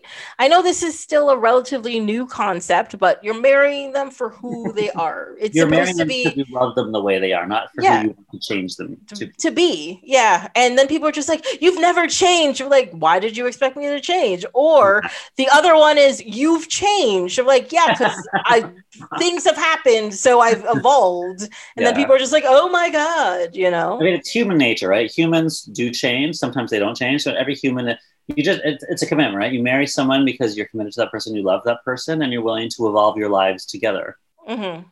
Yeah. So. And some people evolve at different rates and whatever. And I mean, I'm not saying people don't give it a shot and try to stay together. Or I'm not saying that maybe things come out later on that you didn't know about before. Sure. Yes. Yeah. But in the case of this film, it seems like everything was on the table. Yeah. And again, you're just like, but why did you do this? It's making no sense. It doesn't, like, his character did not seem to change very much over the course of the movie. So no, it doesn't seem like there's any reason to believe he's changed since before the movie. It just seems like he's set in his ways and this is the way he is. So one other thing about the movie that I thought was a little odd, and like, do you know who Dennis Haysbert is? He's that, he was the character in the movie. That's his actor name. And I know him from a TV show. I can't remember what it was. He's like the president or something, but. The black guy. Yes. Yeah, okay. The black guy. But he was the president in 24 and he does the Allstate commercials. Thank you. Okay. Yeah. You're there for me. Yeah. That's who he is. So you totally know who he is. Yeah. Anyway, when they showed his character and he's like this ex-con and he's taking this crappy job in a restaurant and his supportive girlfriend is there and saying, this is the way. They had a few scenes with him and he didn't seem connected to anybody. Like, why is he here?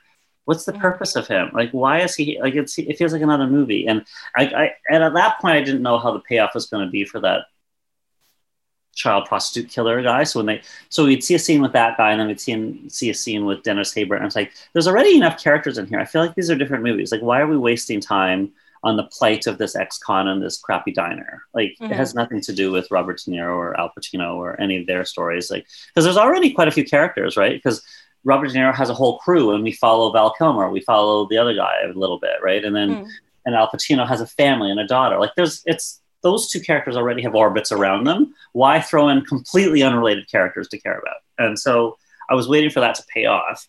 And then eventually, I guess it's supposed to pay off because it turns out Robert De Niro recognizes Dennis Haysbert's character, and coincidentally, the day he goes into the diner, sees Dennis there, his driver can't make it, so now Dennis can step in. And so he does, and then he's killed. He's killed trying to drive away.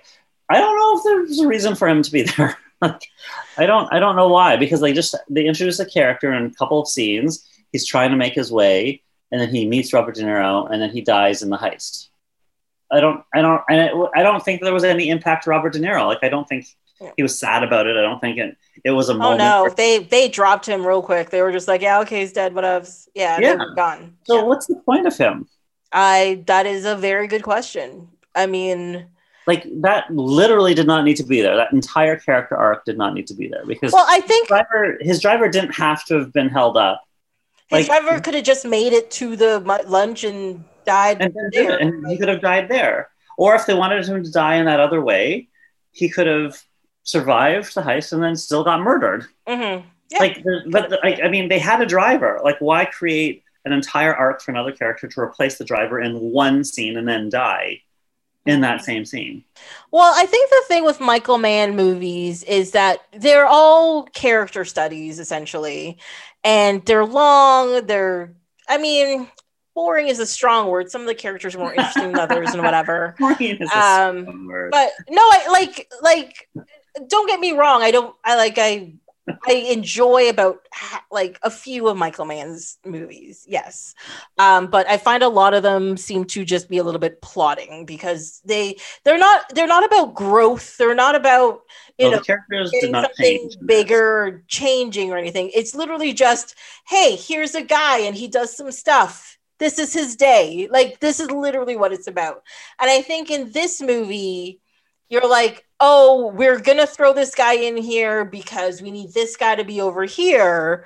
But he's not going to just throw somebody in. It's a character study. You have to know who he is, where he came from, what he's doing. So as soon as you meet him, he's fresh out of prison. He's getting his first job because somebody's doing him a favor. He's got somebody who loves him and believes in him and just wants him to get past this and get on with his life. And you see him and he's like, this is what I want to do. I want to get on with my life. I want to be good. I want to move forward, right? And he does that. He sets all that up pretty well in two scenes. But like you said, when I was watching, it was just like, what's the point of this guy? Like, why are we doing this? Yeah. And then, you see him, he's already frustrated because he meets the owner of the restaurant, who's an asshole to him automatically. Yeah. And then, so you're already like, oh, I feel sorry for that guy. He's going to have, I know, he has such a bad shake. Yeah.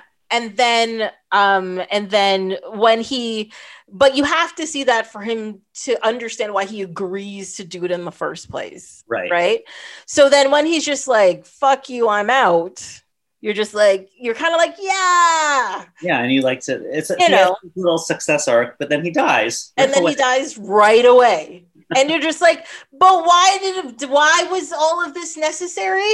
Because Michael Mann is an artist. Okay.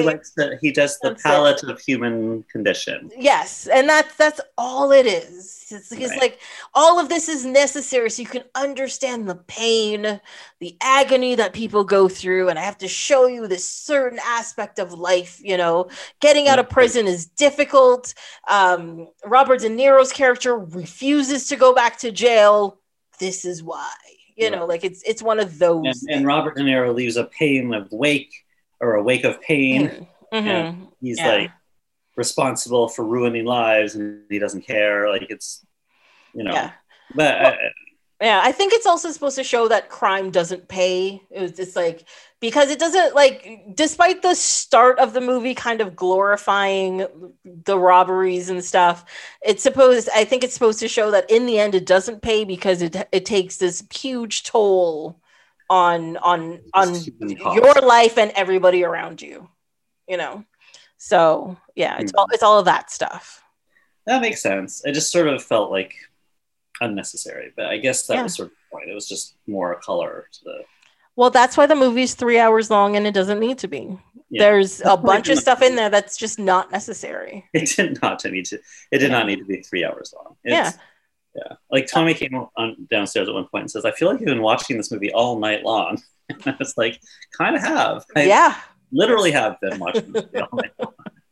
Well, because even like the whole thing with Al Pacino and his wife, like we figure even before she sleeps with somebody else, we figured out they have marital problems. Yeah, that scene was just extra. Like it was just extra. But I think it was supposed to separate them so that it's supposed to show the daughter doesn't love the mother as much as she loves the stepfather. That's why she chose there to kill herself instead of at home, quote unquote, and blah, blah, blah. And also their house was weird, right? Yes, it was weird. I like every time they walked into that space, I was just like, I don't understand what I'm looking at right now. This makes no sense. It was weird.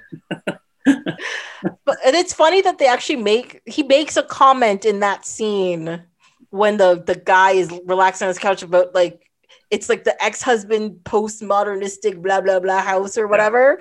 And I was like, okay, it's not just me who thinks it's weird. He just puts up with it. Okay, that's fine. It was weird. I mean, it was yeah.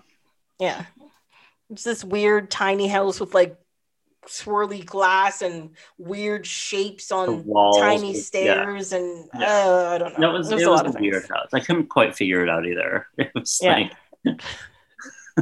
but I don't know. I mean, it's too bad you didn't like it. I mean, because I've been watching a lot of crime shows lately anyway, so it kind of fit right in there. Like I watch a lot of British crime shows and things, and I thought this was pretty good. I thought it was pretty grippy, and I did really enjoy it, except for the things that I mentioned where I thought there were sort of needless side characters and everything. But I thought the ending was very suspenseful. Like I knew it wasn't going to end well for dear old Robert De Niro. But I mean, his whole decision to come back to the hotel and kill the guy, like satisfying to watch him kill that scumbag.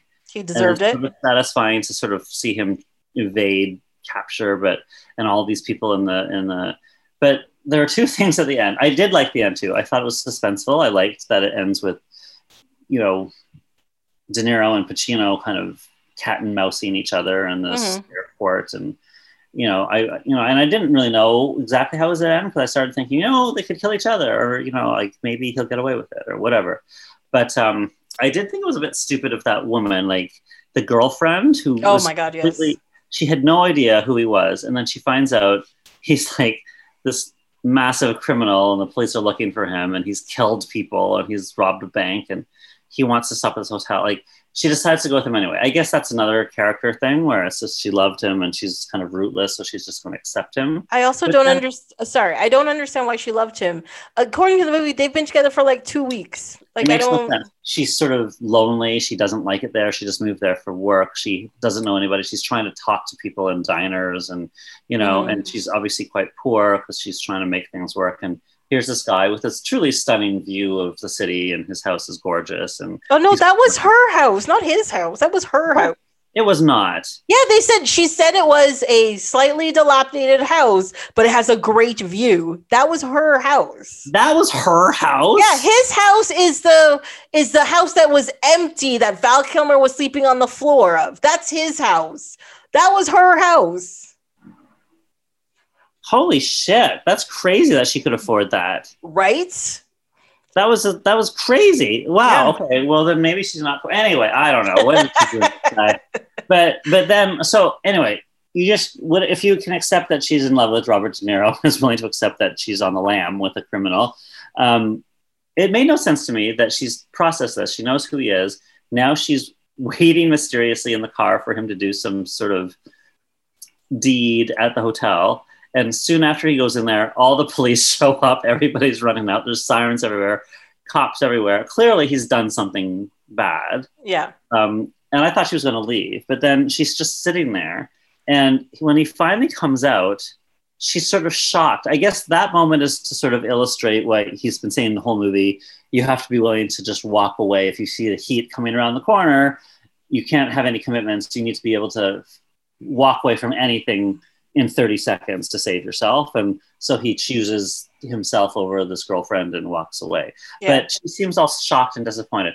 Meanwhile, if you're the girlfriend of a criminal and now the police are after him and he's on the run and you're literally sitting in a car with cops all around you, why would you expect your boyfriend to just come over to you and say hello? Exactly. He's clearly going to be running away. Like, her reaction to him leaving her as if she's so hurt, like, how could you do this when there's cops everywhere and she knows who he is, seemed ridiculous. Well, I absolutely agree because, even before we get to that part, she is sitting at the back of a hotel in a car that is running because he told her to keep it running. All of the fire trucks and police show up. People are streaming out, and you have this woman sitting in a passenger seat in a running car, just looking around. And not a single person went up to the car and go, "Excuse me, ma'am, what are you doing at the back of a hotel?" Yeah, no one. Why are you? Not a single person until Al Pacino shows up, looks over, sees the crowd magically parts. And she sees him sitting in a car, and she's like, "Ooh, that's where he's going," and walks that way. And I also don't understand how he knew that he was there with that girl, who's one of thousands of people, and she's in a car. Yeah. How would he know that? Honestly, Robert De Niro would be stupid to be that obvious, to have a getaway car waiting for him in the middle of all this stuff happening. Like, why would the cop know that was his car? Well, and that's the thing, because if you watch the movie, nobody knows about her except for Robert De Niro's character, because the cops never followed him over there. He never introduced the friends to her or took them over there or mentioned her in any way, shape, or form. Yeah. So nobody knows about her except for him. So it makes no sense for him to look over and be like, "Oh, it's got to be that chick who's looking confused in the car, even though there's sirens and craziness and people going on. She's confused because she's got to be looking for Robert De Niro." And you're like, what? It's ridiculous. And the other thing is, when Robert De Niro disappears into the crowd, there's no way Al Pacino would find him. Like, there's hundreds of people running around, and it's the open city. Like, he can go in any direction. Yeah. How he finds him so quickly makes no sense. Makes no sense. How he knows exactly how he ran into an airport that was completely empty. No one saw him. No one, they don't even have him. He's like, "Oh, I think he went that way." Like, there's nothing. Al Pacino just somehow finds himself on the exact same path, follows him through an abandoned airport into an abandoned airfield. Like, how did he do that? It doesn't. And then it doesn't make sense. So many times he kind of looks around, doesn't know which way he went, goes in exactly the right direction. Yeah. It made no sense. Maybe he's wearing really heavy cologne. I don't know. I don't know. Because that's the exact same thought I had, because he's running through the crowd and he loses sight of him. Dude has gone over a fence into an airport. And then he's magically, they don't show him going over the fence and checking to see if anybody's running or anything. He's just magically on the other side of the fence after he takes a shotgun from another cop for some reason. Yeah. And you're just like, but how did you, he's in a field. How did you make it there? That doesn't make any sense. It didn't make any sense. I mean, I appreciated the scene when they were there together, because I liked the way it was shot, and I thought it was interesting with the lights and the shadows and how that played into it and whatnot. And I did find it tense, but I kept thinking, this makes no sense. Like, how on earth did he follow him there? Because unless he's like a bloodhound or something, like there's nothing for him to know. They could have done it another way, where they could have shown that Al Pacino keeps seeing a bit of him. They could have. But they didn't. But they should have edited it slightly better than that. Yeah. It just seemed unrealistic. Yeah, and I think it's moments like that throughout the movie that pull me out of the movie, which made it frustrating for me. And what you're saying is true. Like, there are really good scenes in it. There's good acting. It's a good concept of a film, right? But there are definitely quite a few scenes in there where you're just like, that doesn't make sense, or what is that guy doing, or like, what? Like, it just pulls you out, and then you've lost the suspense, you've lost the drama, and you're just like, then you slowly get back into it, and then another scene where it does that again, and you're just like, oh. And how long I've been watching? It's only been 25 minutes. I've been here for a year, So yeah, that was my problem with watching this one. Like, I don't know. It's like I wanted to like it. Like I said, I was hopeful watching both of these movies that I'll be like, okay, it's been a while. Let me watch it, and I'll find joy in these films. And it just did not work out that way. It's too bad. I mean, I obviously liked it more than you. Like I acknowledge that there's these issues that I thought were kind of stupid and things I didn't quite get, like scenes that I thought were unnecessary, characters unnecessary. But I kind of bought into the sort of overall vibe of the whole thing because I was, well, let's see where this goes. And I liked Robert De Niro's character. I wanted him to sort of survive. I liked sort of the cat and mouse. I liked the movie. I thought it was a pretty good movie. I think now that we're talking about it, I'm sort of thinking about it more. I'm thinking, yeah, that doesn't really make sense. But when I watched it, though, I did really like it. And I understand why it's acclaimed, especially for the time it came out in, because it's pretty epic, you know. Yeah. Like, especially with like that whole the bank scene with like the gunfire and the running around and the back and the forth, and you're seeing the intensity on both sides of it and all that kind of stuff. Like, I get it, you know, and especially with the cast that's in the film, and you know, even the people who weren't big actors when the film came out all became like big actors, so they're really recognizable. And you can see why they became bigger in films, because they are good even in these small roles. And you're like, all right, like, do more for me, please. Thank you. It's true. It's totally, yeah. I feel like it was a really cool film to just though, because of all those actors in it. It was kind of a fun, like it's something that you wouldn't get when you're watching it. Just all the people that became famous later. It's you know, pretty interesting. Yeah, but, definitely. I don't know. I would say, I don't know, I'm in a rush to watch it again right away, but I thought it was a pretty good movie. Like, I was not sorry to watch. I thought it was a bit long, but I mean, 3 hours. It's like, yeah, it's a bit too long, right? Anyway, it was an interesting double bill with Harry Potter because they couldn't be more different. Yeah, they are very different. Like in well, I mean, one's wizards and one's bank robbers. Yeah, it's very different. You know, unless we get like a Michael Mann film about wizard bank robbers, you know, who break into Hogwarts. Exactly. I would watch that. I would watch that. Yes. I'd watch that. Yeah, I would watch that. Wait, wasn't that kind of Magical Beasts and Where to Find Them? Then they have to break into somewhere and steal something? Actually, that is true. I did watch those movies, and I think they take place in New York, and one of them did. Yeah. I don't know if there's a huge heist, but it's more similar, but yeah. All right. Yeah, that was one of the other ones I watched. And to be honest, when the ads for that movie came out, I was actually excited. I'm like, you know what? This actually looks like it's going to be good. I actively said, I will go watch this movie with you guys. Did you watch it? The first one, yes. And no. Oh, no. I really liked the first one. I thought it was really awful. No. They wasted all of the acting talent in that movie. The score was really weird. And it was missing is half the problem with it. And I was just like, I don't know, like I was very disappointed. That's too bad. And you don't even like Harry Potter.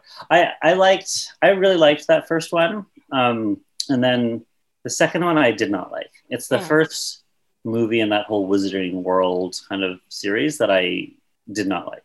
Yeah, you're not the first person to tell me that. Yeah. It's such an obvious kind of allegory for Trump or that kind of thing, and or whoever it was at the time. But it's just awful that it's like it's not. I don't think it was a very good movie. But I mean, I think that franchise is now really troubled because Johnny Depp is very problematic. Yeah. And the guy, what's his name? The guy it turns out he's the guy that turns into the monster. The boy that we think it's the girl, but Ezra Miller. Ezra Miller. Now he's very problematic. Why? What's happened with Ezra Miller? He's like beat up girls or abused girls. Oh my God. He's had all sorts of, like he's been. So you've got those two, plus J.K. Rowling has been writing these things, and we've talked about that. Like, so you've got three main people involved in this series that are all being canceled. So I don't know. And also the second movie did not do well. But they're going ahead. They're going to do it. But yeah, well, don't they have like 3 of those like theme parks now? You know, there's where like, yeah, there's Universal. They have like, there's 2 Harry Potter worlds at Universal and Islands of Adventure, and they have them all over the world. I think at some of the other Universal parks. and they And have it's great. It's great. And they just opened some rides. Like they have the Hagrid's ride, and they're fun. Like I really enjoy going there. yeah. But it's the world again, right? Yeah. Yeah. I don't know. I feel like it will survive in some way. I mean, I think there's a lot of people that like it, that there's nostalgia. I just don't know. I mean, eventually, like these movies are quite old now. Like, you know, it's a little bit remarkable how much they've persevered given how old they are now, with no new kind of chapters really. But I think with any good franchise, the age of the films doesn't matter. Like, I mean, look at Back to the Future. When was the last one of those movies made? People still love that shit, including myself. Right? Yeah. So, I mean, and even if you think about like Star Wars, how long it took for them to continue that. But Star Wars is that's different. Like it's a huge, and they also have put so much on it. There's been movies coming out recently. Like there's been whole trilogies, right? Like that is a current series, I think. Well, I was actually going to correct myself because as well, they in between that time they had cartoons and they had books. And and those cartoons are like canon or whatever. Like they actually connect to the bigger stories. So they've done a lot of world building. Sorry, not Star Wars. No, they're they keep there's always rumors that they're going to reboot Harry Potter, or they're going to make a Harry Potter series, or they're going to make a Harry Potter this or that, and it just has not happened. So I don't know. I don't think they need to do that. I'm like, despite the love of all of these franchises and all this kind of stuff, can we get something new? That'd be great instead of rebooting stuff and changing stuff or whatever. Don't get me wrong, I am one of those people who will watch all of it, and then either be really mad or really happy or not, like indifferent about it, which is kind of all of the emotions, whatever. But also, I'm at the point where I'm just like, can you just make something new? I think it's harder and harder though to make anything new that has a budget, because there's so little return now unless you have a huge built-in audience, right? So, and movies, it's not like before where you could make all sorts of mid-budget movies and they'd all do well, because the pandemic has killed movie going. And even big blockbusters, like they're struggling to make a fraction of what they would have made in normal times. And so I don't know if we'll ever get back to a point where movies are as successful, because it's now a hybrid of, you know, Black Widow will premiere in movies, but you'll also be able to see it on Disney Plus, and all these other movies came out, but you could also see them on whatever streaming service they're on. So if that's the case, like from what I read, like the streaming model does not make enough money to justify making huge budget blockbusters, right? Like in the past, you'd spend, you know, $100 million, and then $150 million, and then all these reports, oh, this is the most expensive movie ever made, it's $200 million, and it costs all of that. But then they would make $800 million worldwide, right? They would make $1 billion, some of them, if they crossed that. Like, you know, the upside was massive for these blockbuster movies. So that's why the movies became bigger and bigger, and the push was bigger and bigger. And, you know, we would see all these movies that will make over $800 million worldwide. Right. But my thing now, just to finish that thought, but now that whole global marketplace is not there. You can't make $800 million because the theaters are closed. And when they start opening up again, I don't know if everybody's going to go back to them, because probably a lot of people have just gotten used to this new habit of watching TV on streaming when it's more convenient. You don't have to get a sitter if you have kids. You don't have to spend all this time. You just watch it on your TV, right? Like, there's no clear answers to whether we'll ever get back to these glory days of massive box office. And so the blockbuster itself might be in danger in some way, because you can't afford them anymore. They don't make sense.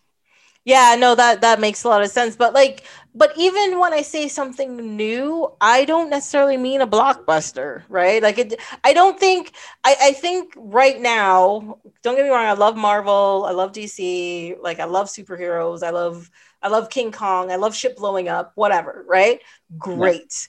But at the same time, you don't need, you know, You're all talking that. about mid-budget movies, though. Like they've been dead from previously the pandemic. Like people haven't made like a, you know, you remember back in the day, you could make a $50 million movie. It was a romantic comedy, and it would be a force at the box office, right? It would make $125 million at the box office, or it would open like, you know, you could make a mid-budget. You could make a drama. You can go back to the 70s. You can make a drama about divorce called Kramer versus Kramer, and it would become a box office hit. Yeah. Like those times are over. People don't pay a lot of money to go see movies that are dramas or even comedies anymore because they watch them on Netflix or some streamer. Romantic comedies were completely dead until Netflix started programming them like new ones, right? Like yeah, but hold up. But were they dead because companies started focusing on blockbusters instead of these mid-budget movies? Yes, they were. So, but maybe what like, I think it's the chicken or the egg thing where people are just like, they don't make money, but they don't make money because you don't advertise them.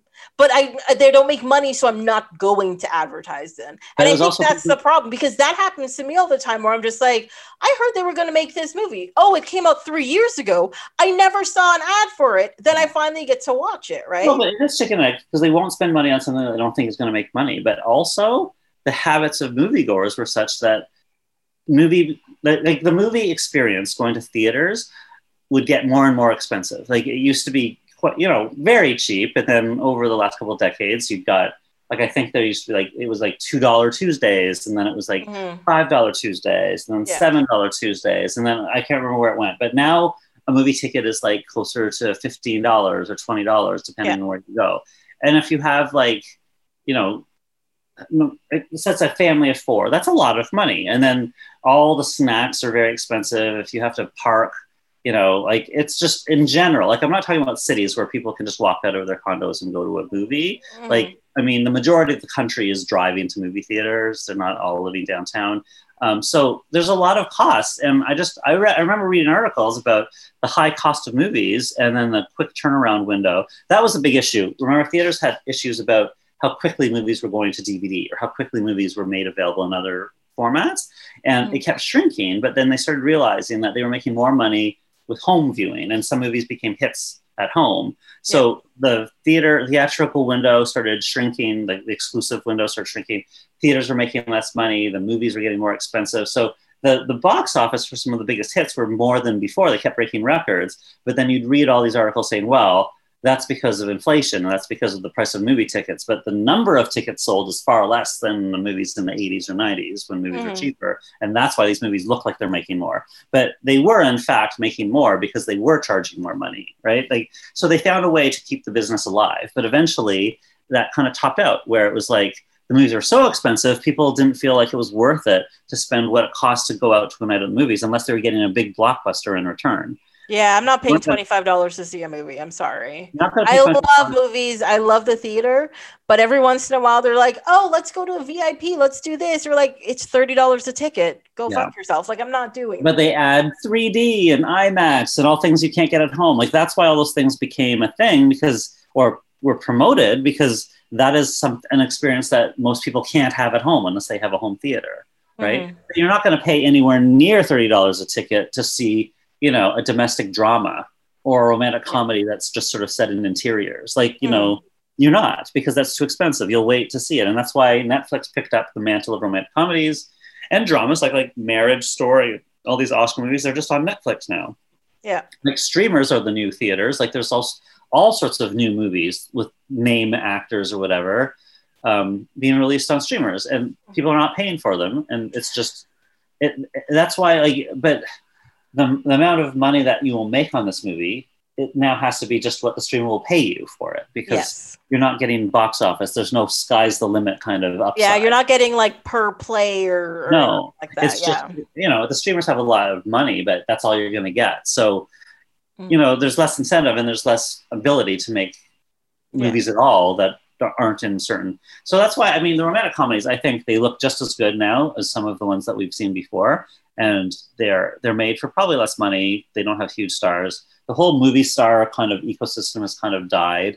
Like there was a time where you put a certain star and their name and you make a huge amount of money, but people don't care. Like now celebrities are like, they're like real people, like on TikTok and YouTube and whatever. And like people that I won't even know, but they apparently are celebrities because they have, you know, millions and millions of followers. Yeah. So, and the people that used to spend money, like kids, teenagers, they don't care about movie stars. They only care about people that are on there. Like I've talked to a lot of people that are not super young, but they say they don't like the movies. They don't care about the movies. They never cared about the movies. And now more than ever, right? And now that we're in a pandemic and nobody could go to the movies, it's only like older people like me that miss going to the movies. Like a lot of people younger never were in the habit of going to movies. Like their normal was to just watch things on streamers, and this has made no difference to them. And so when, you know, it was a huge disaster for the theaters, when theaters are finally able to open, I think, you know, people will go, there'll be the novelty. They might go for a big one, but it's not going to be like when I was a kid,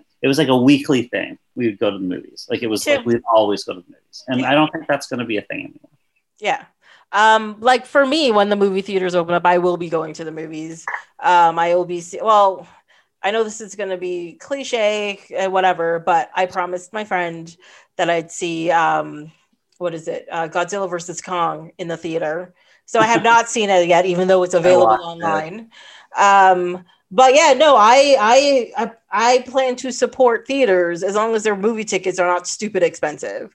Like if it goes over like $20 a ticket, I am not going. I'm sorry. That's just too much money to see a movie. Yeah. No matter how much I love them. But at the same time, I am very much a moviegoer. I like the whole experience. I like walking in the smell of popcorn and, you know, getting some snacks and getting in the comfy seats and the giant screen in front of you and like watching a movie. Like I like that whole thing. It's just like, you know, it's kind of like going to a concert. It's, you know, yeah, you have your CD at home. Yeah, you have the music, but it's the experience. It's seeing them live and the other people around. Concerts, absolutely. I mean, I'm 100% with you. I love going to movies. Like I said, I always went to the movies. And like, you know, when it's TIFF, like movie festival, like the film festival, I will just take the week off of work and I'd spend my whole day, every day in the theater watching like 5 movies a day in the theaters. I love it. I love it. Like I will be back, but I think I'm an outlier now. I don't think most people are like me. I think people don't care that much.